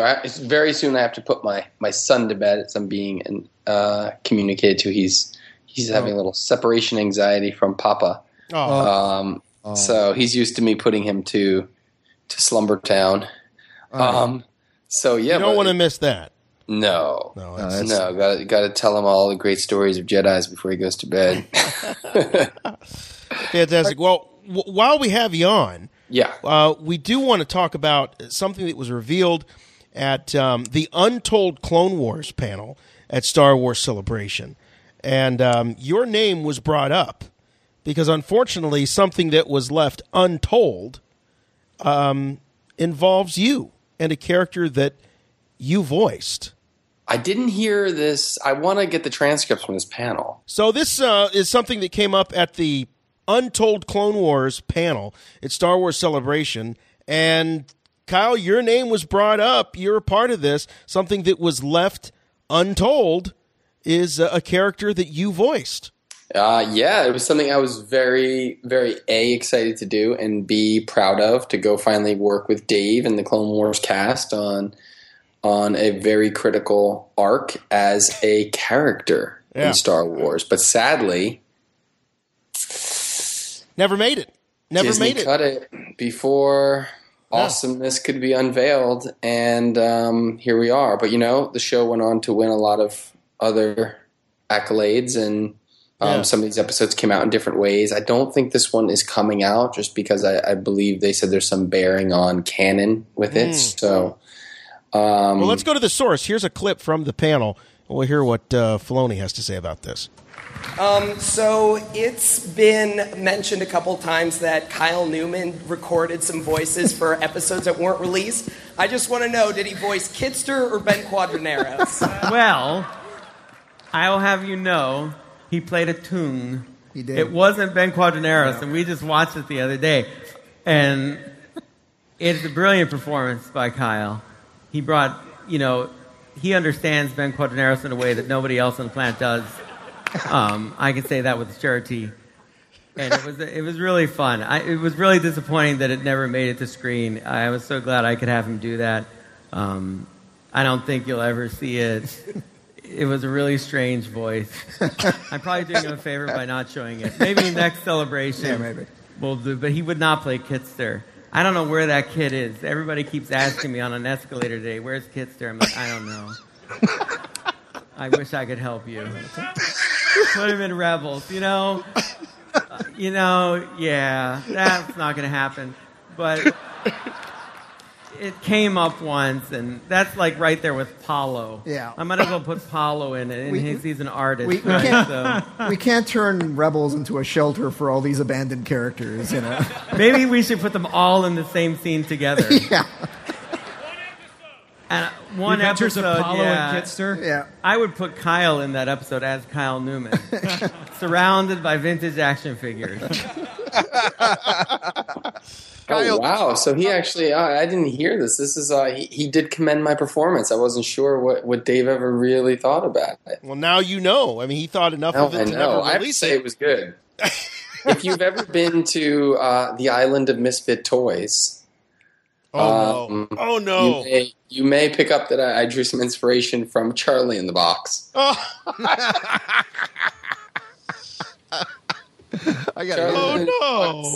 Charlie in the Box had a makeout session with Ben Quadraneros. Oh my God! Well, I can hear some of that personality in Ben Quadraneros. Yes. when he's freaking out and he's hitting the dashboard of his pod racer. That's definitely Island of Misfit Toys material. That's Matthew Wood, by the way. Is that really Matt? Does he do Ben Q? Yeah. Do we know this, Jason? I don't think we know. I don't think we knew this. This is breaking news. Yes, and while we were at Star Wars Celebration, we all went to Disneyland one night, and it was great. And we were periscoping. Matt and I were riding Big Thunder Mountain together with a whole horde of us, and it was pretty awesome. And then we got off the ride, and Joey in Tucson, one of your listeners, was there at the exit 4 minutes later with a Ben Quaderneros action figure for myself to sign. And then I introduced him to Matt and told him Matt was the voice, and he got a double signature. Oh, my God. So he got the voice and the biggest fan. Ben Quaderneros action figure, which is one of the rarest Kenner Hasbro toys you could ever acquire. Yeah, so go sure. on eBay and get them. It must be not that rare because he probably saw you on Periscope, went to the gift shop, found one still. It's still 5 years after it came out.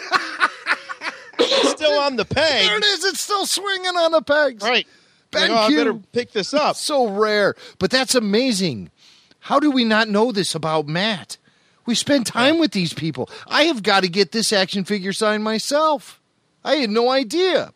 Wow, that's amazing. See if you can find them. They're so rare you can't even get them. You think I'm being facetious? Oh, stop it. I can punch in right now eBay. No, do you think that thing lingered as long as Obi-Wan with mullet or Qui-Gon 19 or Clone Trooper with slight blue deco variant? Well, no. He was a highly collectible, rare item, and he came with a pit droid. Ooh, there's actually a Ben Q 2001 Star Wars Topps Evolution trading card. But you're right, I'm not seeing any figures here. Where are the figures? You guys think I'm being silly. That's because Kyle has a guest house on his property made out of these figures. Kyle's got them all. He's cornered the market on Quaderneros. I have two. That's it. That is strange. You've signed a lot of them, though. For a figure I helped create. Do you sign them, Kyle, often? I have signed probably 30 of them. Oh, my God. That's insane. I love that is your legacy. That's your contribution to Star Wars is that Ben Q. You helped create the Ben Quaderneros it's just the power of Rebel Force Radio. That's true. A joke. That's true because Filoni first heard your angst over Ben Quaderneros on these airwaves all those years ago, and he still finds it funny today. Yeah. And it's good to see. He's got a great sense of humor. Hey, speaking of that clip, it's good to see the old Where's Kitster mantra is still getting some mileage there at Star Wars Celebration. I wasn't sure. We were in the behind-the-scenes stage the whole time. I didn't know if Where's Kitster fever was still burning among Star Wars fans. Apparently it was happening on that escalator. I've heard some episodes where you kind of say, forget Quaderneros, let's talk about Kitster. But Quaderneros never got his moment. We got to continue this Save Quaderneros movement. It's a movement now. It is. It's a zeitgeist thing. Yeah. Never forget. Hold up your four fingers. Yeah. You just can't let it die. Kitster, he's in a gutter somewhere. Oh, Ben stop Quaderneros was an internationally, globally, galactically acclaimed pod racer. Oh, that's enough. It's a movement, all right. It's a bowel movement. Let's move on. All right. All right, Kyle, before we wrap you up, because we know you want to go tuck in Little James Knight, do want to ask you about, again, that this week commemorates the 35th anniversary of the release of The Empire Strikes Back and the 10th anniversary of the release of Revenge of the Sith. So 10 years ago, this week, Revenge of the Sith, bittersweet moment, what we thought the final Star Wars film, and what we now know is probably the final film to be helmed by George Lucas. Where were you, and what were your feelings going into Revenge of the Sith? You know, it was an exciting time because I knew Fanboys was soon to happen, and we were working on it, and I was getting, the permissions and putting it all together, through Lucasfilm and all that. So it was a really cool time knowing that we were going to make the movie, and it was going to kind of capitalize on some of the excitement of Revenge of the Sith. So for me, professionally and personally, it was exciting. We got in Fanboys, we got the Jar Jar model to be George Lucas's screensaver, and that was something the model we pulled out of Sith. So I think I saw it first in Manhattan and then multiple times in Los Angeles, and then someone gave me like a bootleg DVD, and I watched it probably like 9 more times, and it was just you went all out because you knew it was the end of an era. Jimmy Mack, 10 years ago, Revenge of the Sith. Well, I remember the countdown to the moment. I remember how I felt that day. I remember standing in downtown Chicago, talking to my friend, who's also a dyed-in-the-wool Star Wars fan, and just feeling weak in the knees, thinking, tonight's the night I'm going to finally see the origin of Darth Vader. That's what I really wanted to see. That's what the prequels was all about to me, was the origin story of Darth Vader. And I'm like, finally, we're going to get to see this. This wasn't something I'd just been waiting for since I saw Attack of the Clones 3 years previous. This is something I've been waiting for since 1977. This was what it all came down to. This was finally the night was here. We were going to see that famous duel between Obi-Wan and Anakin at the volcano is how we always used to describe it. That's what we thought it was. We didn't know that the whole planet was a volcano. Right. We need to clarify one thing. Yeah. Always on your show, you guys say that Anakin became Darth Vader in that scene where he's fitted with the outfit. He goes, no. Yeah, I say that. I stand by that. But you do say that. But no. When Palpatine says, henceforth you shall be known as Darth Vader, that's when he's coronated Darth Vader. That's when he's granted the title. And the unfortunate twist is when he suffers that fate and he becomes a fraction of the Darth Vader he could have been and is equipped with the armor. But he becomes Darth Vader in that moment where he gives in and slumps down on his knees, and it's almost like a knighting ceremony. That's my opinion. Oh, my God, we'll be here all night. Because I think yes, he became Darth Vader by name and rank, but I don't think he really fully became consumed by the persona of Vader until Padme died. He needed that persona to hide Anakin. He needed to tuck Anakin away because he couldn't live without her, and he couldn't live with the guilt. I love it. It's a nuanced debate. It is a nuanced debate. All right. So, sure. But I mean, yes. But they also, Sith was the first midnight screening I attended. I did not go to midnight screenings for the other films. But I knew that my last opportunity would be with Revenge of the Sith. And I can honestly say I don't think there was ever a time in any movie theater ever where there was more just energy oozing out of the audience. I mean, people were cheering for the public service announcements that they were showing before they even showed the movie previews, It'd be like, go out fishing with your son. It's wholesome activity. People are like, yeah, fishing! They're going nuts, and it's midnight on a school night. But it was pretty exciting, and I did have my microphones there. I did cover it for Chicago radio. I talked to people as they exited the theater, and gosh, I should dig up that recording. I'm sure I have it somewhere, and maybe we could listen to that next week. I'll make a note of myself to pull up the fan reaction from when we left the movie theater opening night 2005 for Revenge of the Sith. Midnight screening, though. So exciting. And, I'm really looking forward to recapturing that magic again, when we go to The Force Awakens. Just, having that weak in the knees feeling before we walk in there. And this time it's going to be, oh, my God, we're not going to hear the things that have only been whispered about in the past. We're going to go down a whole new direction in the Star Wars storytelling with Revenge of the Sith. So it's well, hey Kyle, you're going to have to listen to the show to hear my recount of my Revenge of the Sith experience, because we've got to let you go. But Barely Lethal in select theaters today, wider release happening next month, but it is available everywhere there on DirecTV and all of the big platforms for video on demand, including Vudu and iTunes and all that stuff. So once again, seriously, congratulations on the film, and I hope that this leads to many, many more exciting things.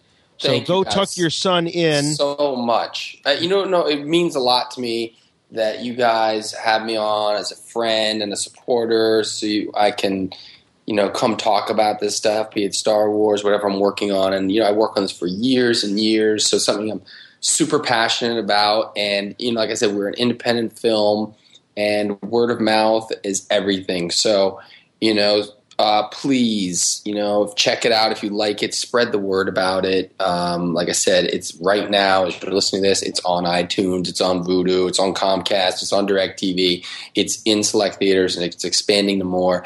And it's a lot of fun. If you like hearing me talk on here, I know you're going to get something out of the movie. It's really fun. And thank you guys again. And Jimmy, thank you for the tremendous work on Smugglers. Making this stuff with you guys is like a dream come true, getting to create Star Wars stuff and bring it to life with all of these really cool and talented people, and doing it at Celebration for fans and with fans. It's awesome, and it just feels like something that just came out of the Rebel Force Radio family. So we have everyone involved, and it's just the coolest. So thank you again, and thank you guys for having me on. Oh, man, of course. I'm sorry I got to go. I feel bad. No. Do your thing. Go be a dad, Kyle. Go be a dad. I love coming on here, so it's hard to get me off. But thank you so much. We'll talk to you again soon, buddy. All right, man. Awesome, guys. Be well. You too. All right, you too. Bye-bye. So I got to tell you about my Revenge of the Sith experience. As far as Kyle goes, though, I mean, he thanked me. But, I just want to say, he was so inspirational during the whole time we were creating Smuggler's Bounty from, the very first time we started typing words on the paper all the way up until we actually did the performance in Anaheim. And, he really is the glue that holds it all together. And it's his enthusiasm that makes everyone excited to be a part of it. And so that's what's so great about having Kyle around. Well, I was really fortunate because, Jim, you had given me the tip that there was a Skype rehearsal going on just a few days before we all left for Anaheim. Right. And so I had a good time because you just kind of let me dial in, and I just put it on mute so I could just listen to everybody. And it was inspiring. I love, Kyle's enthusiasm, and he was just calm and cool as a cucumber the whole time, taking everything in stride. Nothing rattled him. He was so patient, and of course the enthusiasm and the passion he has for Star Wars, and just conducted everybody brilliantly, and it all came together. And that kind of effortless talent is a hallmark of a great director, and being able to get the best out of his performers, his actors, and all of that. And Kyle has that in spades. So. Absolutely. But enough about that, guy. Let's hear about you and your experience seeing Rots. Didn't I say, wait a second. I just violated one of our policies. We're not allowed to ever refer to Star Wars Episode 3 Revenge of the Sith as Rots. And there I went and did it just now. So I'm gonna remove myself from the studio, and I'm gonna go to the town square and punish yourself. I'm gonna publicly flog myself with a Hasbro lightsaber, and it's gonna be pretty good. I'm sure somebody will be periscoping it, so you don't want to miss that. So I did all of the midnight screenings for all three of the prequel films. So I wear that as a little bit of a badge of honor. But I really screwed up with Revenge of the Sith because I had fairly recently taken on a new job at the time. And this is where I met our old buddy Pete. So Pete and I quickly bonded over Star Wars. And what started our friendship really was the lead up to Revenge of the Sith coming out. And we would sit across from each other and, oh, hey, did you see this link? Did you see that link? And following all of the rumors and all of the spoilers and everything. And so finally when the movie came out, we said, well, okay, we are definitely doing the midnight screening. And so we got together, we did it. Pete was the smart one and called off work the next day. He is smart. I did not have the wherewithal to do it. I did it with the last two, and was so stupid. And I just remember being so on edge after that movie and seeing it, and because it was very intense, and it's all the Star Wars movies for the most part kind of leave you. There's an uplift. Even Empire has this feeling of hope. But Sith was so final in terms of the fact that it was the last Star Wars movie, or we thought, and final in terms of the story itself. And, clearly no happy ending here. I mean, you kind of get the Beru and Owen there on Tatooine with the baby and Bail with Leia, but it's bittersweet. It is bittersweet. Yeah. I mean, let's face it. I mean, it's not really a happy ending to grow up with Uncle Owen. Not at all. I mean, there's curmudgeon, and then there's Uncle Owen. Yeah, he's crusty. Right? He's crusty sometimes. He is crusty, right? So who's more grizzled, Klieg Lars or Owen Lars? It's a toss-up. He's got that. He comes down some mornings, He's mad because you didn't shut the power down on time the night before, and he's got that dried up blue milk in his beard, and he's just he's always mad about something. He's cranky again, But I got home. I could not go to sleep. I just kept reliving the movie, reliving that moment. And I'll tell you something that really jumped out at me. It's very subtle. It's very fast. And Hayden takes a lot of flack, for what he did, what he didn't do in his performance. But the one thing that I will always love about Hayden's performance as Anakin Vader is there's a vulnerability there. And I think that's one of the reasons why George cast him. George was looking for a James Dean style, actor that could be vulnerable, that could be sensitive. And there's this moment, Jim, as he's laying there on the table, and that mask is lowering, and it's just about to go on his face, and there's this panicked look in his eyes of what's about to happen to him. Mm-hmm. And that scene just kept playing over and over in my mind. I couldn't sleep. So I probably didn't even get more than 2 hours of sleep till I had to get up. I had to go to work. And I was exhausted, but at my lunch break, I went to, I think at the time it was a Borders Books. I bought the novel. I bought the comic book. I bought the CD soundtrack. I bought everything that I could do to relive the making of book. I bought everything. I just totally went to the tank to do everything I could to relive the movie because I just didn't want it to end, the whole experience. Well, something I'm really looking forward to with The Force Awakens is going through that process that you just described, going to the bookstore or wherever we go nowadays. There certainly aren't any more Borders books around. That's for sure.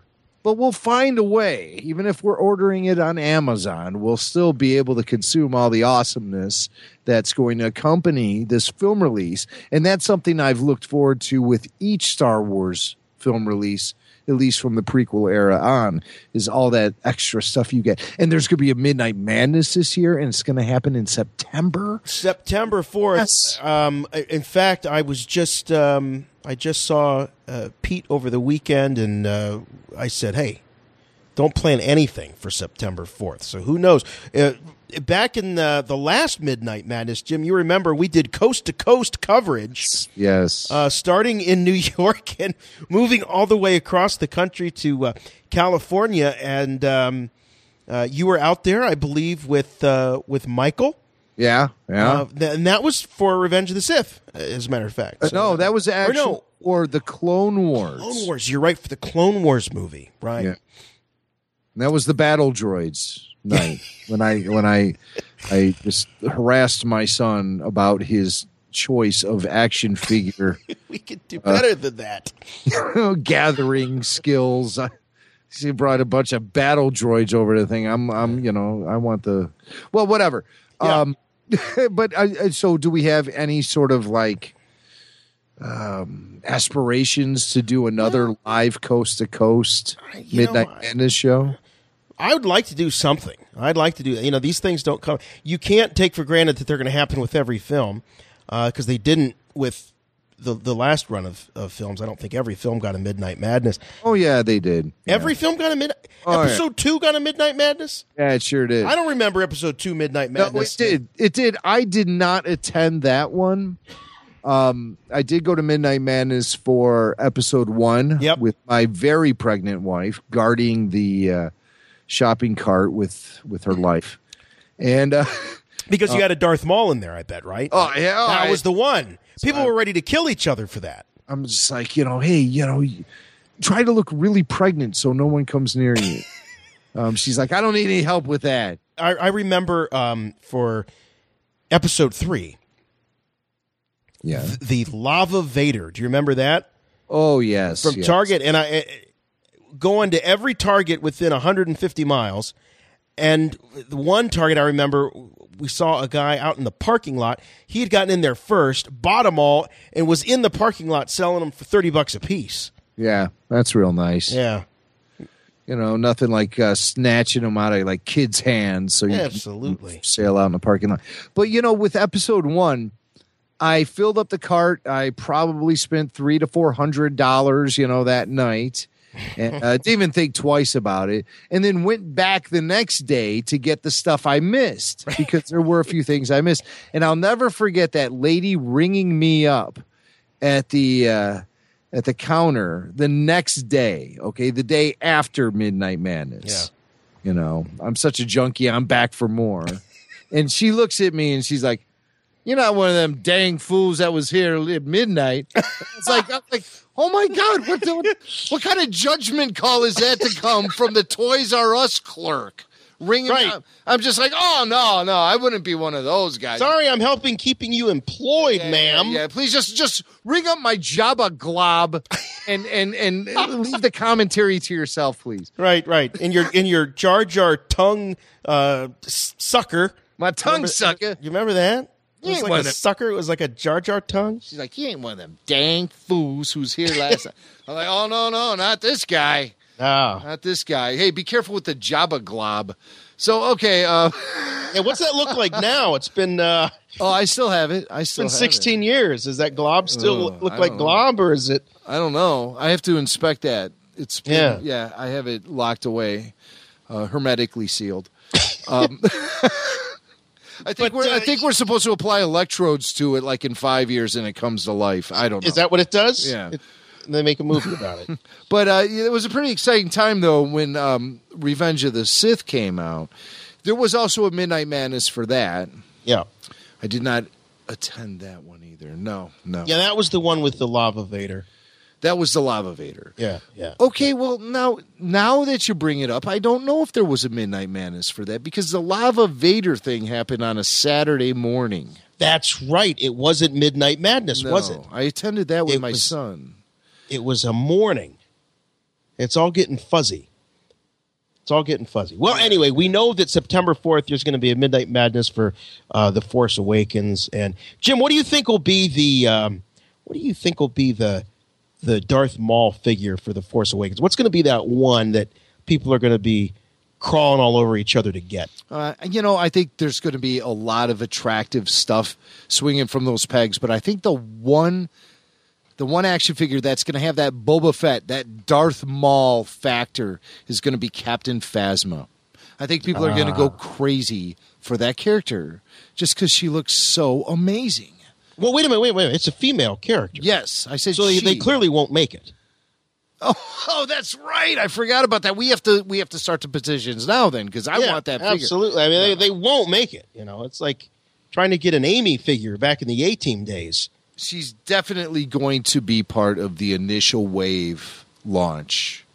Definitely. You think so? Yeah. Oh, yeah. Yeah, what a striking looking figure. Of course, Kylo Ren, they're all going to be there. BB-8's going to be a hot one. Now, see, I'm surprised like a BB-8 isn't an early release. But there's been no word about an early release. I mean, we might see something or hear something at San Diego Comic-Con. We know that Freudian slip. We know that Hasbro is going to be doing a presentation. And is there rumor of possibly a San Diego Comic-Con Hasbro Star Wars exclusive, or it was the announcement just that they were going to have a presence and a presentation? I think that was the announcement. So you never know. There could be a surprise. There could be a early release of a figure, but boy, oh boy, I mean, summer's going to be over. Once Comic-Con hits, summer's over in the blink of an eye, and then we're into the fall. It might as well be September 4th. So the timing may just not be there to do a sneak preview. But this would be the first time, I think, with a Star Wars film outside of the Clone Wars where there was not an advanced figure. So let's think about it. So with A New Hope, you had Well, you could say the early bird. That doesn't really count. But with Empire Strikes Back, Boba Fett, Bosk was an early bird. Those are the two that I know. With Return of the Jedi, I believe it was the Imperial, the Royal Guard, I believe was an early bird. Was it? Admiral Akbar was. Admiral Akbar, right. I don't recall the Imperial Guard. I thought that the Emperor's Royal Guard was an early bird, but you're right. I know Akbar was. We're missing one other one. Was it General Madine? Oh God, I don't think so. It was. There was one that was really obscure. I don't see kids running out to their mailboxes every day going, "Oh God, that Madine character's not showing up. He comes with a baton for action sequences requiring a baton." Wait a minute. No, I need you to think here because there was more than one, and I swear to gosh, I can picture the sticker. All right, so at least we know that there is Akbar. All right, for episode, they did do another mail away for Anakin Skywalker. Yeah, but that was at the end. That was the power of the Force line. Emperor was also a mail away at first. The Emperor figure. Right. Then he was released widely. I have to check. We need our audience will be our fact checkers. So episode 1 was Mace Windu. Yeah. Episode 2, I'm gonna quiz you. Do you remember there were 4 figures? There were four that were released, and I can name a couple. Oh boy, I know Jango Fett. Yes. There was an R2 unit that was yellow. It had a clear dome. Yes. And yellow highlights on it. Yes. Okay. That's boy. I'm letting myself down because there were 4. Oh, Zam was one of them. Right. Zam Wessel. Number 4. And then I'll just have to go with the battle droid because they're everywhere. That's probably wrong. Wait, let me not give up so fast. The film is cloned, so I think it was a clone. Maybe. No. That 4th one is elusive to me. Well, I'm gonna have to elsewhere. Elusive. But and then so let's skip that for now. And then Revenge of the Sith.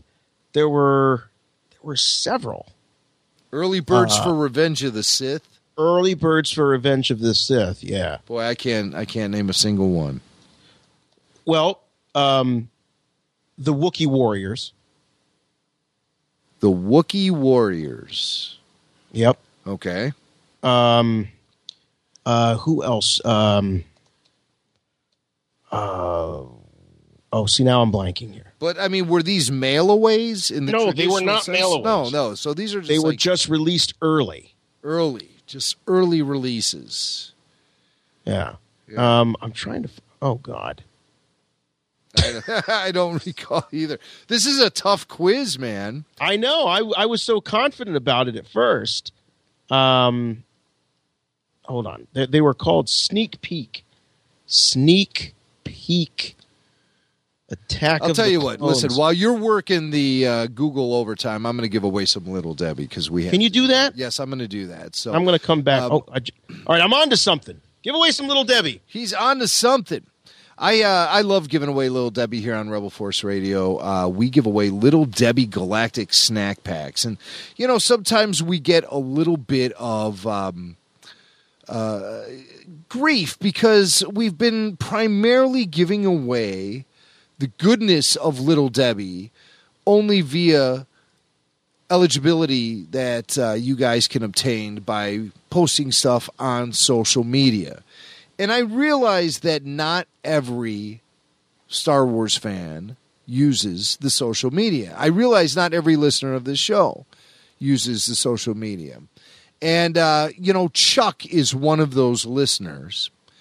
And he wrote us at show@rebelforceradio.com, and he says, "Hey, first J's in Star Wars." Well, I kind of like that. That's a... if apparently Toys R Us wants to steal our "your source for the Force" tagline, maybe we'll just start going with first J's in Star Wars. I like that. We're the original JJ. The original, yeah, that's right. That's right. Think about it, Abrams. We're coming after Toys R Us. We're coming after you. You'll have to go by your real name, which is whatever. So first, Jason, Star Wars, I was wondering if you guys think we'll finally get the first on-screen canon look at Bothans in, I believe he's talking about Rogue One. Yes, he says, with the stealing of the Death Star plans coming in Rogue One, I think it would be a good place to start. Give us some Bothans, Chuck says. He's wondering what we think of that. Jason, do you think we're going to be seeing Bothans in Rogue One? Boy, it's not really. We have no reason to assume that Bothans were part of the spy ring that led to the procurement of the first Death Star plans. It just seems a little bit too coincidental that, fool me once. Yeah, it's always Bothans. Yeah, right. I mean, it just. I'm going to go with no. I just think it's just too much of a coincidence that they're always the ones that are getting those plans. I'm not saying that we may not. I'm not saying that we'll never see a Bothan in any of the future Star Wars films. I would love to see some of these planets that we've heard about, like Ord Mantell, and some of these other species that we've never seen. Gundark might be kind of fun to see.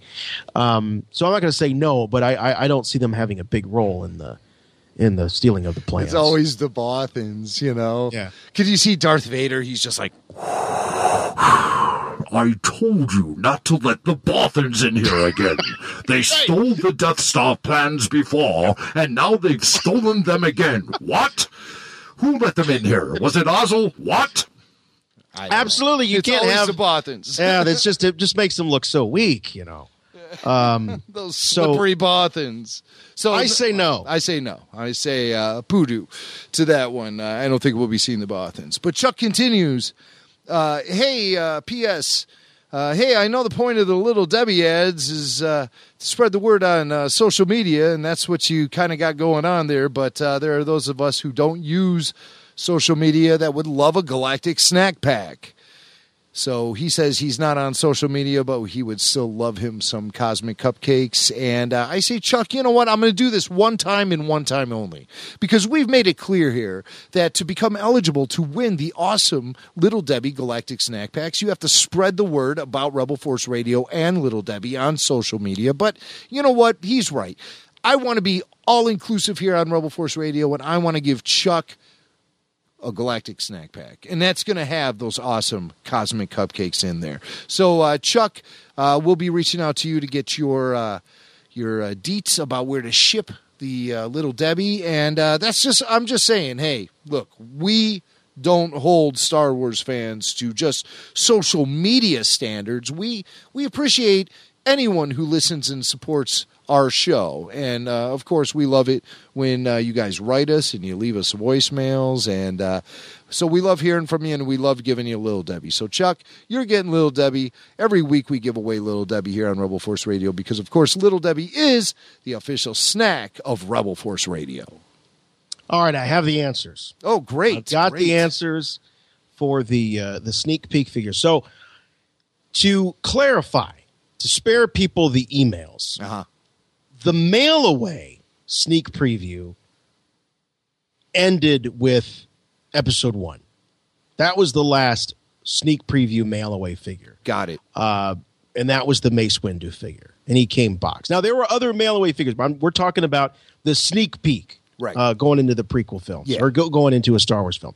So by the time Clones rolls around, they did a pre-release of 4 figures that were out. I want to say good 3 months or so before the release of the movie. They were, as Jim pointed out, Zam Wessel, Jango Fett. There was the droid, and it looks like I can't make it out. It's hard. It's R something, T something. I can't tell. And then there was a clone trooper. Yes. So that was a hot thing. I was 4 for 4 on that one. You were. You knew it. See, this old guy can still remember a few. I haven't gone completely senile yet, Jason. Yep, not yet. Not completely. Not yet. Not completely. That is R3T7. R3T7. Oh, R3T7. Oh my. Doesn't really work.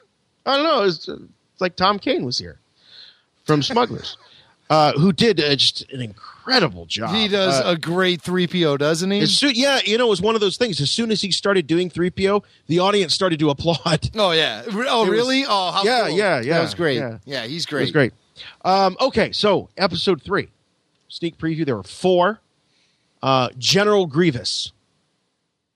Tion Medon. Tion Medon. R4G9. Another R2 unit. Yeah. And the Wookiee Warrior that I called.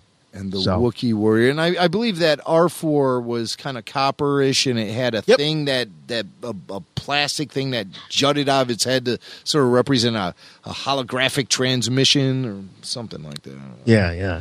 So that's it. But, it is odd that, and there's a whole Midnight Madness for the release of the Clone Wars movie and those figures. So it just seems kind of crazy that we haven't at least seen a sneak peek figure or an announcement of a sneak peek. I don't know. The culture of merchandising Star Wars toys for the last few years has definitely put the 3 3/4 inch action figure on the back burner. It definitely has, and there's no doubt about it. And yes, I know that particular line of action figures is the backbone of Star Wars collecting, in my opinion. That's where it all begins for me. That's my focus, is the 3 3/4 inch figure. But if you notice, ever since the release of the Phantom Menace 3D, there's been no aggressive nature as there has been in the past to get those figures out and to produce them. I don't even hunt for them anymore. And that was a regular routine of mine for years. There's just no priority there. And I think everyone who collects Star Wars action figures is hoping that climate will change with the release of The Force Awakens. But to have no preview figure doesn't surprise me at all. Hasbro, they had such a small presence at Star Wars Celebration when in the past they were huge players. They didn't even have a panel. It's all very hush-hush with Hasbro. And what they showed off at Toy Fair was a Chewbacca Furby, and that was it. So, the priority has definitely shifted. I just hope that common sense and at least respect for tradition will keep those action figures in production for the foreseeable future. But it's definitely not the aggressive marketing plan that we've seen in the past with Star Wars action figures, and that's kind of sad.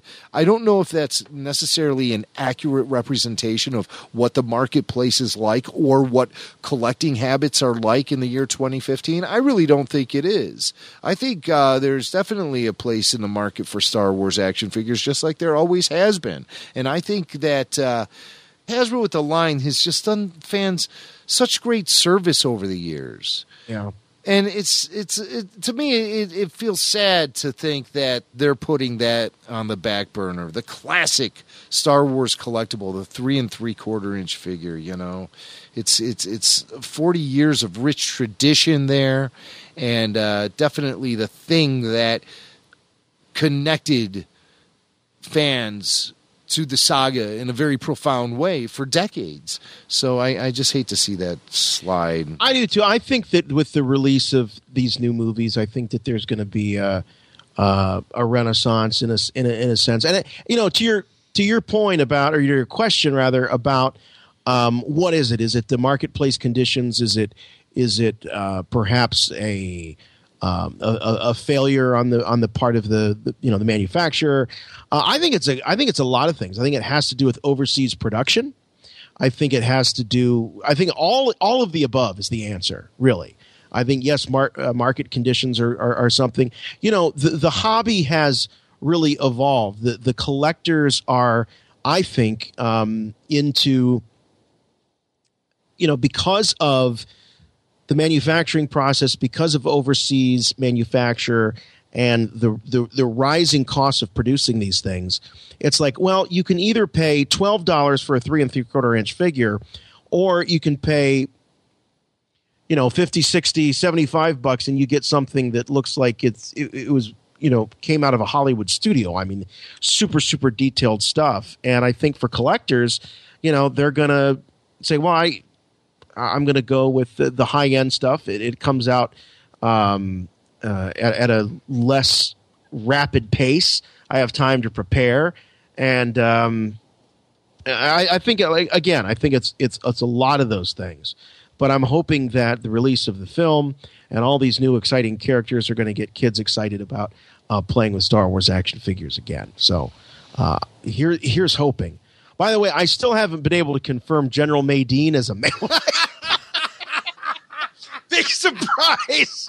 Can you imagine kids in 1983? Mom, when is that mailman going to show up? I need that General Maydean action figure. I have so many adventures that we must go on together. Me and General Maydean with his action baton.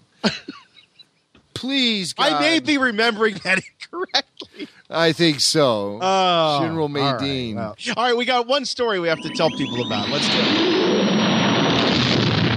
I have good news for you, my lord. That's good news. Come closer, I have good news. All right, we're running over on time a little bit, but this time waits for no one when there's big Star Wars news, and I think this category, this qualifies. This was, the Vanity Fair coverage of The Force Awakens has just been fantastic. I mean, not only was there a beautiful hard copy edition of the magazine that's out on newsstands now, but the online, it just keeps coming and coming. So I believe it's Bruce Handy was the writer that did a lot of this stuff. I think I'm remembering his name right. And he did just a ton of interviews. And if you just picked up the newsstand copy, there's a whole lot more at VanityFair.com. They've been releasing a lot of the interviews that Bruce did in their entirety. In this case, I believe it's Bruce that did this, but I could be wrong. But he interviewed Annie Leibovitz, who is the brilliant artist, photographer, who is responsible for all the beautiful photos from the set of The Force Awakens.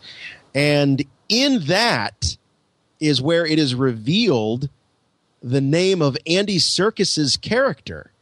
And it's revealed and confirmed officially that Andy Serkis is playing a motion capture character. He's all done up in his mocap gear, just like Lupita Nyong'o was in that photo that came out several weeks ago. And the name, you ready, Jim? Yes. Supreme Leader Snoke. Snoke him if you got him. Now, we have no idea what he's going to look like. You can't really tell from the motion capture, spandex or whatever it is that he's wearing here. But so in this interview, it's revealed via a caption that Andy Serkis is Supreme Leader Snoke. Now, we've never heard the title Supreme Leader in Star Wars before, so that doesn't sound like a military title. So he's not Supreme Moff. He's not Grand Moff. He's not Commander. He's not any kind of typical military title. He's not a Darth. He's not God. a Lord. Let me just say, thank you, God. No Darth? He's not a Darth. Thank Okay. you, God. No Darth. Well, so Supreme Leader. So this sounds like it could be a new faction. Yeah, it does. Well, a new faction with the First Order. That's who I'm guessing he's associated with. You think he's leading the First Order? Right. There may be, and again, I keep leaning on this, and like I said, I've sort of turned my back on spoilers, so I'm dealing with total speculation. Am I screwing with you now? No. You know what? I don't consider a character name to be a spoiler. I turn my back on plot spoilers. If there's going to be a big reveal for Snoke, I don't think that they would be featuring him on the Vanity Fair website at this point in time, So I think sure. I'm very open to anything that comes out through the official sources. I know that recently there have been these full plot synopsises online, and I'm not giving them the time of day at all. Not at all, because that's just it's getting to be too much right now. With that in mind, knowing that I've been avoiding spoilers, I keep leaning on that whole idea of the two factions of the Empire that are sort of struggling to become the dominant remnant of the Empire. That's what I think is going on. That's where I think you have this First Order, and then you have the Empire. I think there is going to be an empire. I think there's going to be an emperor. But I think that there's going to be civil war going on in the empire, and so you're going to be dealing with this First Order that's going to have a supreme leader. I could be way off with that, but that's just kind of something I'm been leaning towards for a while. We do know that Andy Serkis' character Snoke provided the narration for the first teaser trailer. There's been an awakening. We had assumed, yes, have you felt it? We had assumed that he was talking about the Force Awakening.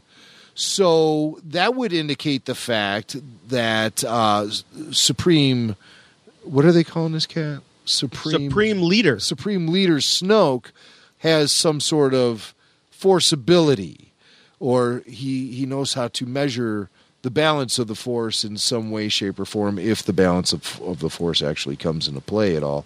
Well, he at least has an awareness of the Force. He may not be a Force user, per se. Well, but I mean, how would he even be able to acknowledge? Well, I guess you could witness acts being done by Force users. That would make you say, the Force is awakening, I think. Methinks. But by the way, again, I'm glad you weren't writing the film. No, so I'm avoiding spoilers, so that is actually not dialogue from the film. Do I have to say that? Awakening. That is. Methinks. At least that methinks. Methinks. I read a Star Wars novel. It was, gosh, I can't remember who. What are you, Popeye all of us? No, it was years ago. And they had Han Solo. Han Solo used the word methinks on the pages of this expanded universe novel that I read years ago. And I remember saying to my wife, no way would Han Solo use a word like methinks. So it's like Popeye, like you said. Right. Methinks. So, that book would be expanding the universe of my birdcage. Let me tell you. Again, that's why I think it's so funny that you were stuck there on Saturday. Well, I mean, no, look, there's been a lot of great stuff. Of course. That was fun. And we'll get to it eventually. We love it. We love all Star Wars. There's no question about it. We love all Star Wars. Even if we complain a little bit about it, we still love it. So, you know who else we love? Andy Speaking Serkis. of, we're talking. Well, we love Andy Serkis, and we love that he is Supreme Leader Snoke. But I want to talk about our love for the folks at Dorkside Toys. They've been with us for a long time. They're a great sponsor. And as we were talking about Star Wars figures earlier, there's two different worlds of collecting. There's the world of walking into your local Target or Walmart or Toys R Us and being disappointed. And then there's the world of going to Dorkside Toys and realizing that all the figures that that are being released are now all within your grasp. And that includes the Black Series, the Rebels figures, which are just impossible to find. Saga Legends, the Mission Series, is really fun, and they're just like everywhere now. The pop vinyl figures, where they got a whole line of Star Wars figures also, and you can pre-order them. They have carded figures. They've got loose figures. They now have Star Wars Hot Wheels. Yes, I love them. Now at Dorkside, yeah. Can you pre-order Snoke? Do they offer that? I don't see a pre-order listing. They're good. I said earlier in the show that I don't go on action figure toy runs at all anymore because I know I'm going to be disappointed when I go to the stores. Why do that to yourself? That doesn't mean I have stopped collecting. I still have a steady flow of the most current Hasbro releases, 3 3/4 inch. Sometimes I get those big 6-inchers too, but they all come from Dorkside and they come in absolute mint condition. And they have the best pre-orders. That's what I love. You pre-order, and then you don't have to worry about it, and then all of a sudden it shows up at your door. You cannot pre-order Snoke yet, though. I keep trying, and they won't let me do it. Yeah, I was doing a search, and nothing's coming out. But, what I love about the pre-orders is you sometimes you pre-order a month in advance, and you completely forget about them. Yes. And you come home, and there's that box waiting on the front porch. Oh, I love it. And it's so much fun. It's and the second they announce the Snoke figure is coming, Dorkside will have that pre-order up and going. Of course they will. We don't doubt that for a second. But we want you to shop Dorkside Toys and let Dorkside Toys know that you came from us here at Rebel Force Radio. So what we'd like you to do is go to shotglassdigital.com. You're going to see a Dorkside banner. Click on that, and then they'll know that you came in through us and shop to your heart's content there, and catch up. Will you catch up? Because it's going to be hitting the fan here in September. It is. You're going to be you're going to need to be caught up because there's going to be a whole new slew of figures and characters to collect. Snoke et al. And hey, are you aware of the fact, Jason, that the name Snoke has appeared in Star Wars in the past? Was that the name of the Gamorrean Guard X-Wing pilot? No, it wasn't. But he was a pilot. He was a pilot. According to Wikipedia, Snoke Larowan was a Corellian pilot who fought with the Rebel Alliance. He participated in the Battle of Endor, where he made an attack run on the Super Star Destroyer Executor. He was killed when his X-Wing was destroyed by a turbo laser. Or was he? Well, his death was not in vain because his fellow pilot, another pilot, was able to pilot his damaged fighter onto the bridge of the Executor, thus destroying it. How would somebody else? Or was he? Or was he awakened? But he actually. That's how you have to say it now. Yes, I'm going to be walking around tomorrow, saying that to everyone. We should do that. We should have a Rebel Force Radio talk like Andy Serkis, talk like Snoke Day, speak like Snoke, speak like Snoke with Rebel Force Radio, and just all day long, you walk around talking like this. And people will be like, "Oh my God, who are you supposed to be, Cookie Monster?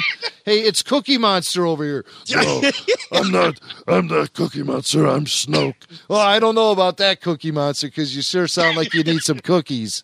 No, there's been awakening. No, I do sound like Cookie My Cookies. But you know where the now you're slipping into Schwarzenegger. The original. I'll leave that. That was Sam. like Cookie Monster doing Schwarzenegger doing Snoke. I'll leave that to Sam. But so Snoke was originally mentioned in the young reader's novel, The Lost City of the Jedi, which you remember, Jason, is part of the Glove of Darth Vader series. Oh boy! So that's where you can. So it's legit.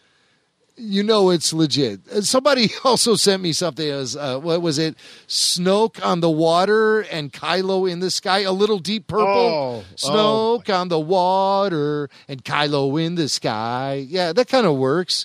I don't know. Let's go back to this. There we go. All right. Well, before we got a couple. Jimmy's having fun with his soundboard. We got a couple more things to do, and we're out of here. Rebel Force Radio. We've already made that Star Wars reference. Your source for the Force. Star Wars parody! Now, wait a minute. Now, okay. I'm confused.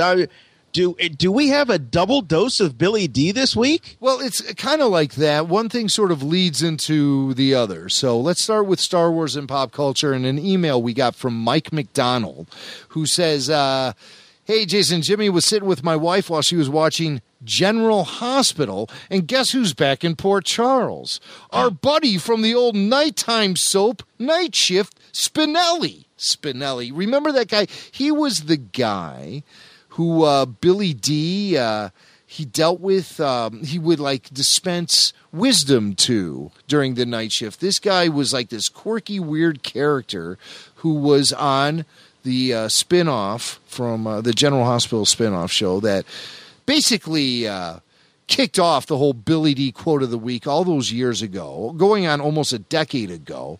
Billy D was part of the cast of the General Hospital spinoff Night Shift. That's it was exclusive to the SoapNet. SoapNet, that's right. Channel, oh yeah. My God, the memories. And so we would feature Billy D's moments on that show, and that's basically how the quote of the week launched. And it's coming full circle. So let's go back. I believe the year was 2007 to Billy D. Williams starring on Night Shift. And here's a scene with Spinelli. All right, Mr. Peabody, we're going way back. Well, see, the Jackal has a long and troubled history with those of the Jester persuasion, but I poured my heart out to him, and the Painted One didn't respond. Well, sometimes a man needs some quiet in his own mind. Wow. It was an utterance worthy of Stone Cold. Maybe your clown needs a friend. My mission is clear. Thank you, wise one. That is a blast from the past. Maybe your clown needs a friend. That's a weird show, you know. Weird show. But so that the clown is back. Maybe his clown did find a friend because Spinelli is back, and this time he's on the main show, the flagship show, General Hospital. Spinelli shows up. He still seems kind of quirky and weird. But this time he's throwing down with the Star Wars reference, and not just any Star Wars reference. He is referring to Star Wars Episode 7, The Force Awakens. So let's check it out. Let's tune in. General Hospital and the return of the clown himself, Spinelli, from the old Billy D. Williams spin-off of General Hospital Night Shift. To fall in battle against the forces of righteousness, to plummet into oblivion like the Sith Lord that you are. Did he just call you a Sith Lord? Yes, you were like Darth Vader before redemption. Darth Maul, the Emperor, the scary Sith guy in the trailer with the broadsword like lightsaber. Spinelli, all right, enough. All right, Spinelli. So he referred to all of them. He referred to Darth Vader, original trilogy. He referred to Darth Maul, prequel trilogy, and the scary guy from the trailer with that broadsword. I believe that's what Spinelli was saying. Yeah. So good for him for keeping up on all things pop culture and bringing it to where they live, Port Charles. And right. Just so we know that... you know a lot. You know a lot more about your stories, don't you? Yeah, I just know what people tell me. So there he is, Spinelli, alive and well. We have not had any sightings of a Toussaint Dubois, a.k.a. Billy D. Williams from... We should be so lucky. Night Shift. But nowhere to be found. So maybe the clown still does need a friend. But thank you, Mike McDonald. You are a longtime listener. And, talk about the Force working in mysterious ways. Spinelli returns, the clown looking for his friend. And not only does he make a big splash, but he does so with a Star Wars reference. So good on him. And so where do you go with a Star Wars and pop culture segment like that? There's only one place you can go. This is Billy D. Williams, Lando Calrissian. It's time for the quote of the week. Hello, what have we here? It's just me, Billy D. Hey, don't mess this up, man. Be smooth. Lando's right. Billy D. Sorry, baby. It's just business. Why you slimy, double-crossing, no-good swindler? Works every time. And Lando Calrissian is forever. All right. Billy D. quote of the week this week from Benzo. Benzo writes us. Benzo is an independent filmmaker, and he listens to Rebel Force Radio. Now, this is a cool story. Benzo writes, I am a director of online videos and commercials. I recently independently made a very short comedy film and was very fortunate to work with Billy D. Williams, who narrates the piece. It's titled Never Cool, and it basically demonstrates a simple yet fundamental lesson of life. I really hope you enjoy it. So what we're going to do is listen to the audio of Benzo Theodore's Never Cool, narrated by Billy D. Williams, and then you can check out our Facebook page. We'll actually put up the video itself. But here's the audio. Billy D. Williams, Never Cool. No matter how cool you might be, there are some things you can never look cool while doing, like getting out of the back seat of a two-door car or walking your face through a spider web. leaning too far back in a chair, getting smoke in your eye, drinking with a straw, getting an ice cream headache,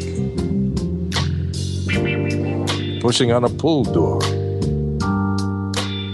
eating something that's way too hot, getting startled, chasing a ping pong ball, walking barefoot on hot sand, dodging a bee, picking up duty, and forgetting to use your parking brake on a hill. So be careful not to ever be seen doing these things, and you can always keep your cool. There you go. Yeah, that is words to live by. Absolutely. And, I'm laughing because I just chased a ping pong ball tonight. And there you go. There you go. And I remember Force. thinking how ridiculous I must look. Yes. But oh man, your Forrest Gump moment. Yeah, but sure. But yeah, there you go. So how cool was it for Billy D to do the narration for Benzo's video? We're going to be putting that up on our Facebook page, so you can check it out. You know, you need the visuals to really get the whole message of the video. But you know what? Anytime Billy D is... It's T-shirt time. Whoa. God, I don't know how that happened. We're Sorry. sold out of those. But anytime Billy D even just speaks into a microphone, we like to feature it here at Rebel Force Radio. So if you have any good suggestions for the Billy D quote of the week, be sure to write us an email, show@rebelforceradio.com, and leave us that what do you call that? The subject line. Yeah. Yeah, that's it. Billy D. And you can always keep your cool.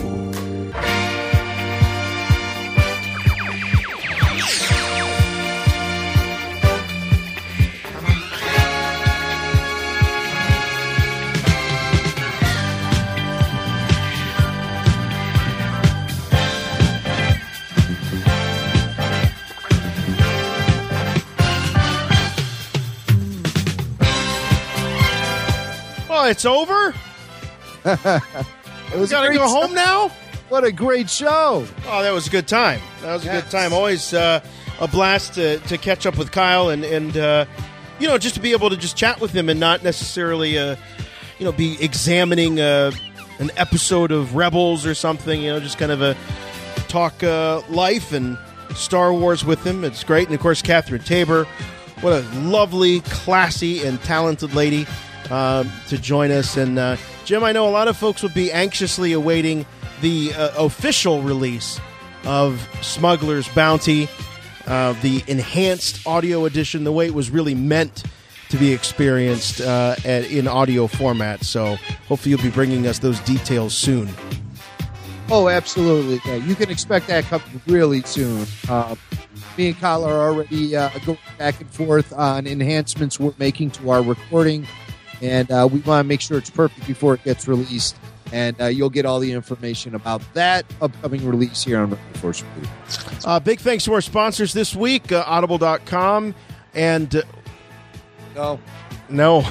That's okay. We love Audible. All right, let's give it to Audible. Yeah. Big thanks to our sponsors, Dorkside Toys and Little Debbie Snack Cakes. They help make this show possible, so please, we ask you to support them as well. Email address, if you'd like to write us, show at rebelforceradio.com. That's show at rebelforceradio.com. And the voicemail line, 708-320-1737, 708-320-1RFR. And you can follow us on Twitter. We're at Rebel Force Radio, at Jimmy Mac Radio, and I'm at Jason Swank. Facebook page, facebook.com/RebelForceRadio. Don't forget about iTunes, still the number one source, really, for podcasts anywhere. iTunes, you can subscribe and you can review so you never miss an episode of Rebel Force Radio. And those reviews, we love to have those. Just one rule. Make it good. And the official website for Rebel Force Radio is rebelforceradio.com. And we do ask you to check out all of the quality audio entertainment coming from shotglassdigital.com. And if you like to listen to internet radio, we know a great station, Sorcerer's Radio, and that's at srsounds.com, run by our good buddy Al John, and you can listen to Rebel Force Radio on Saturday nights there. Until next time, we'll see you later. Love you all so much. For Rebel Force Radio, I'm Jason. And I'm General Madine's #1 fan. You're never going to let me live it down. Is that figure, where did the figure come yet? Is it here? Yet? And remember, Force will be with you always.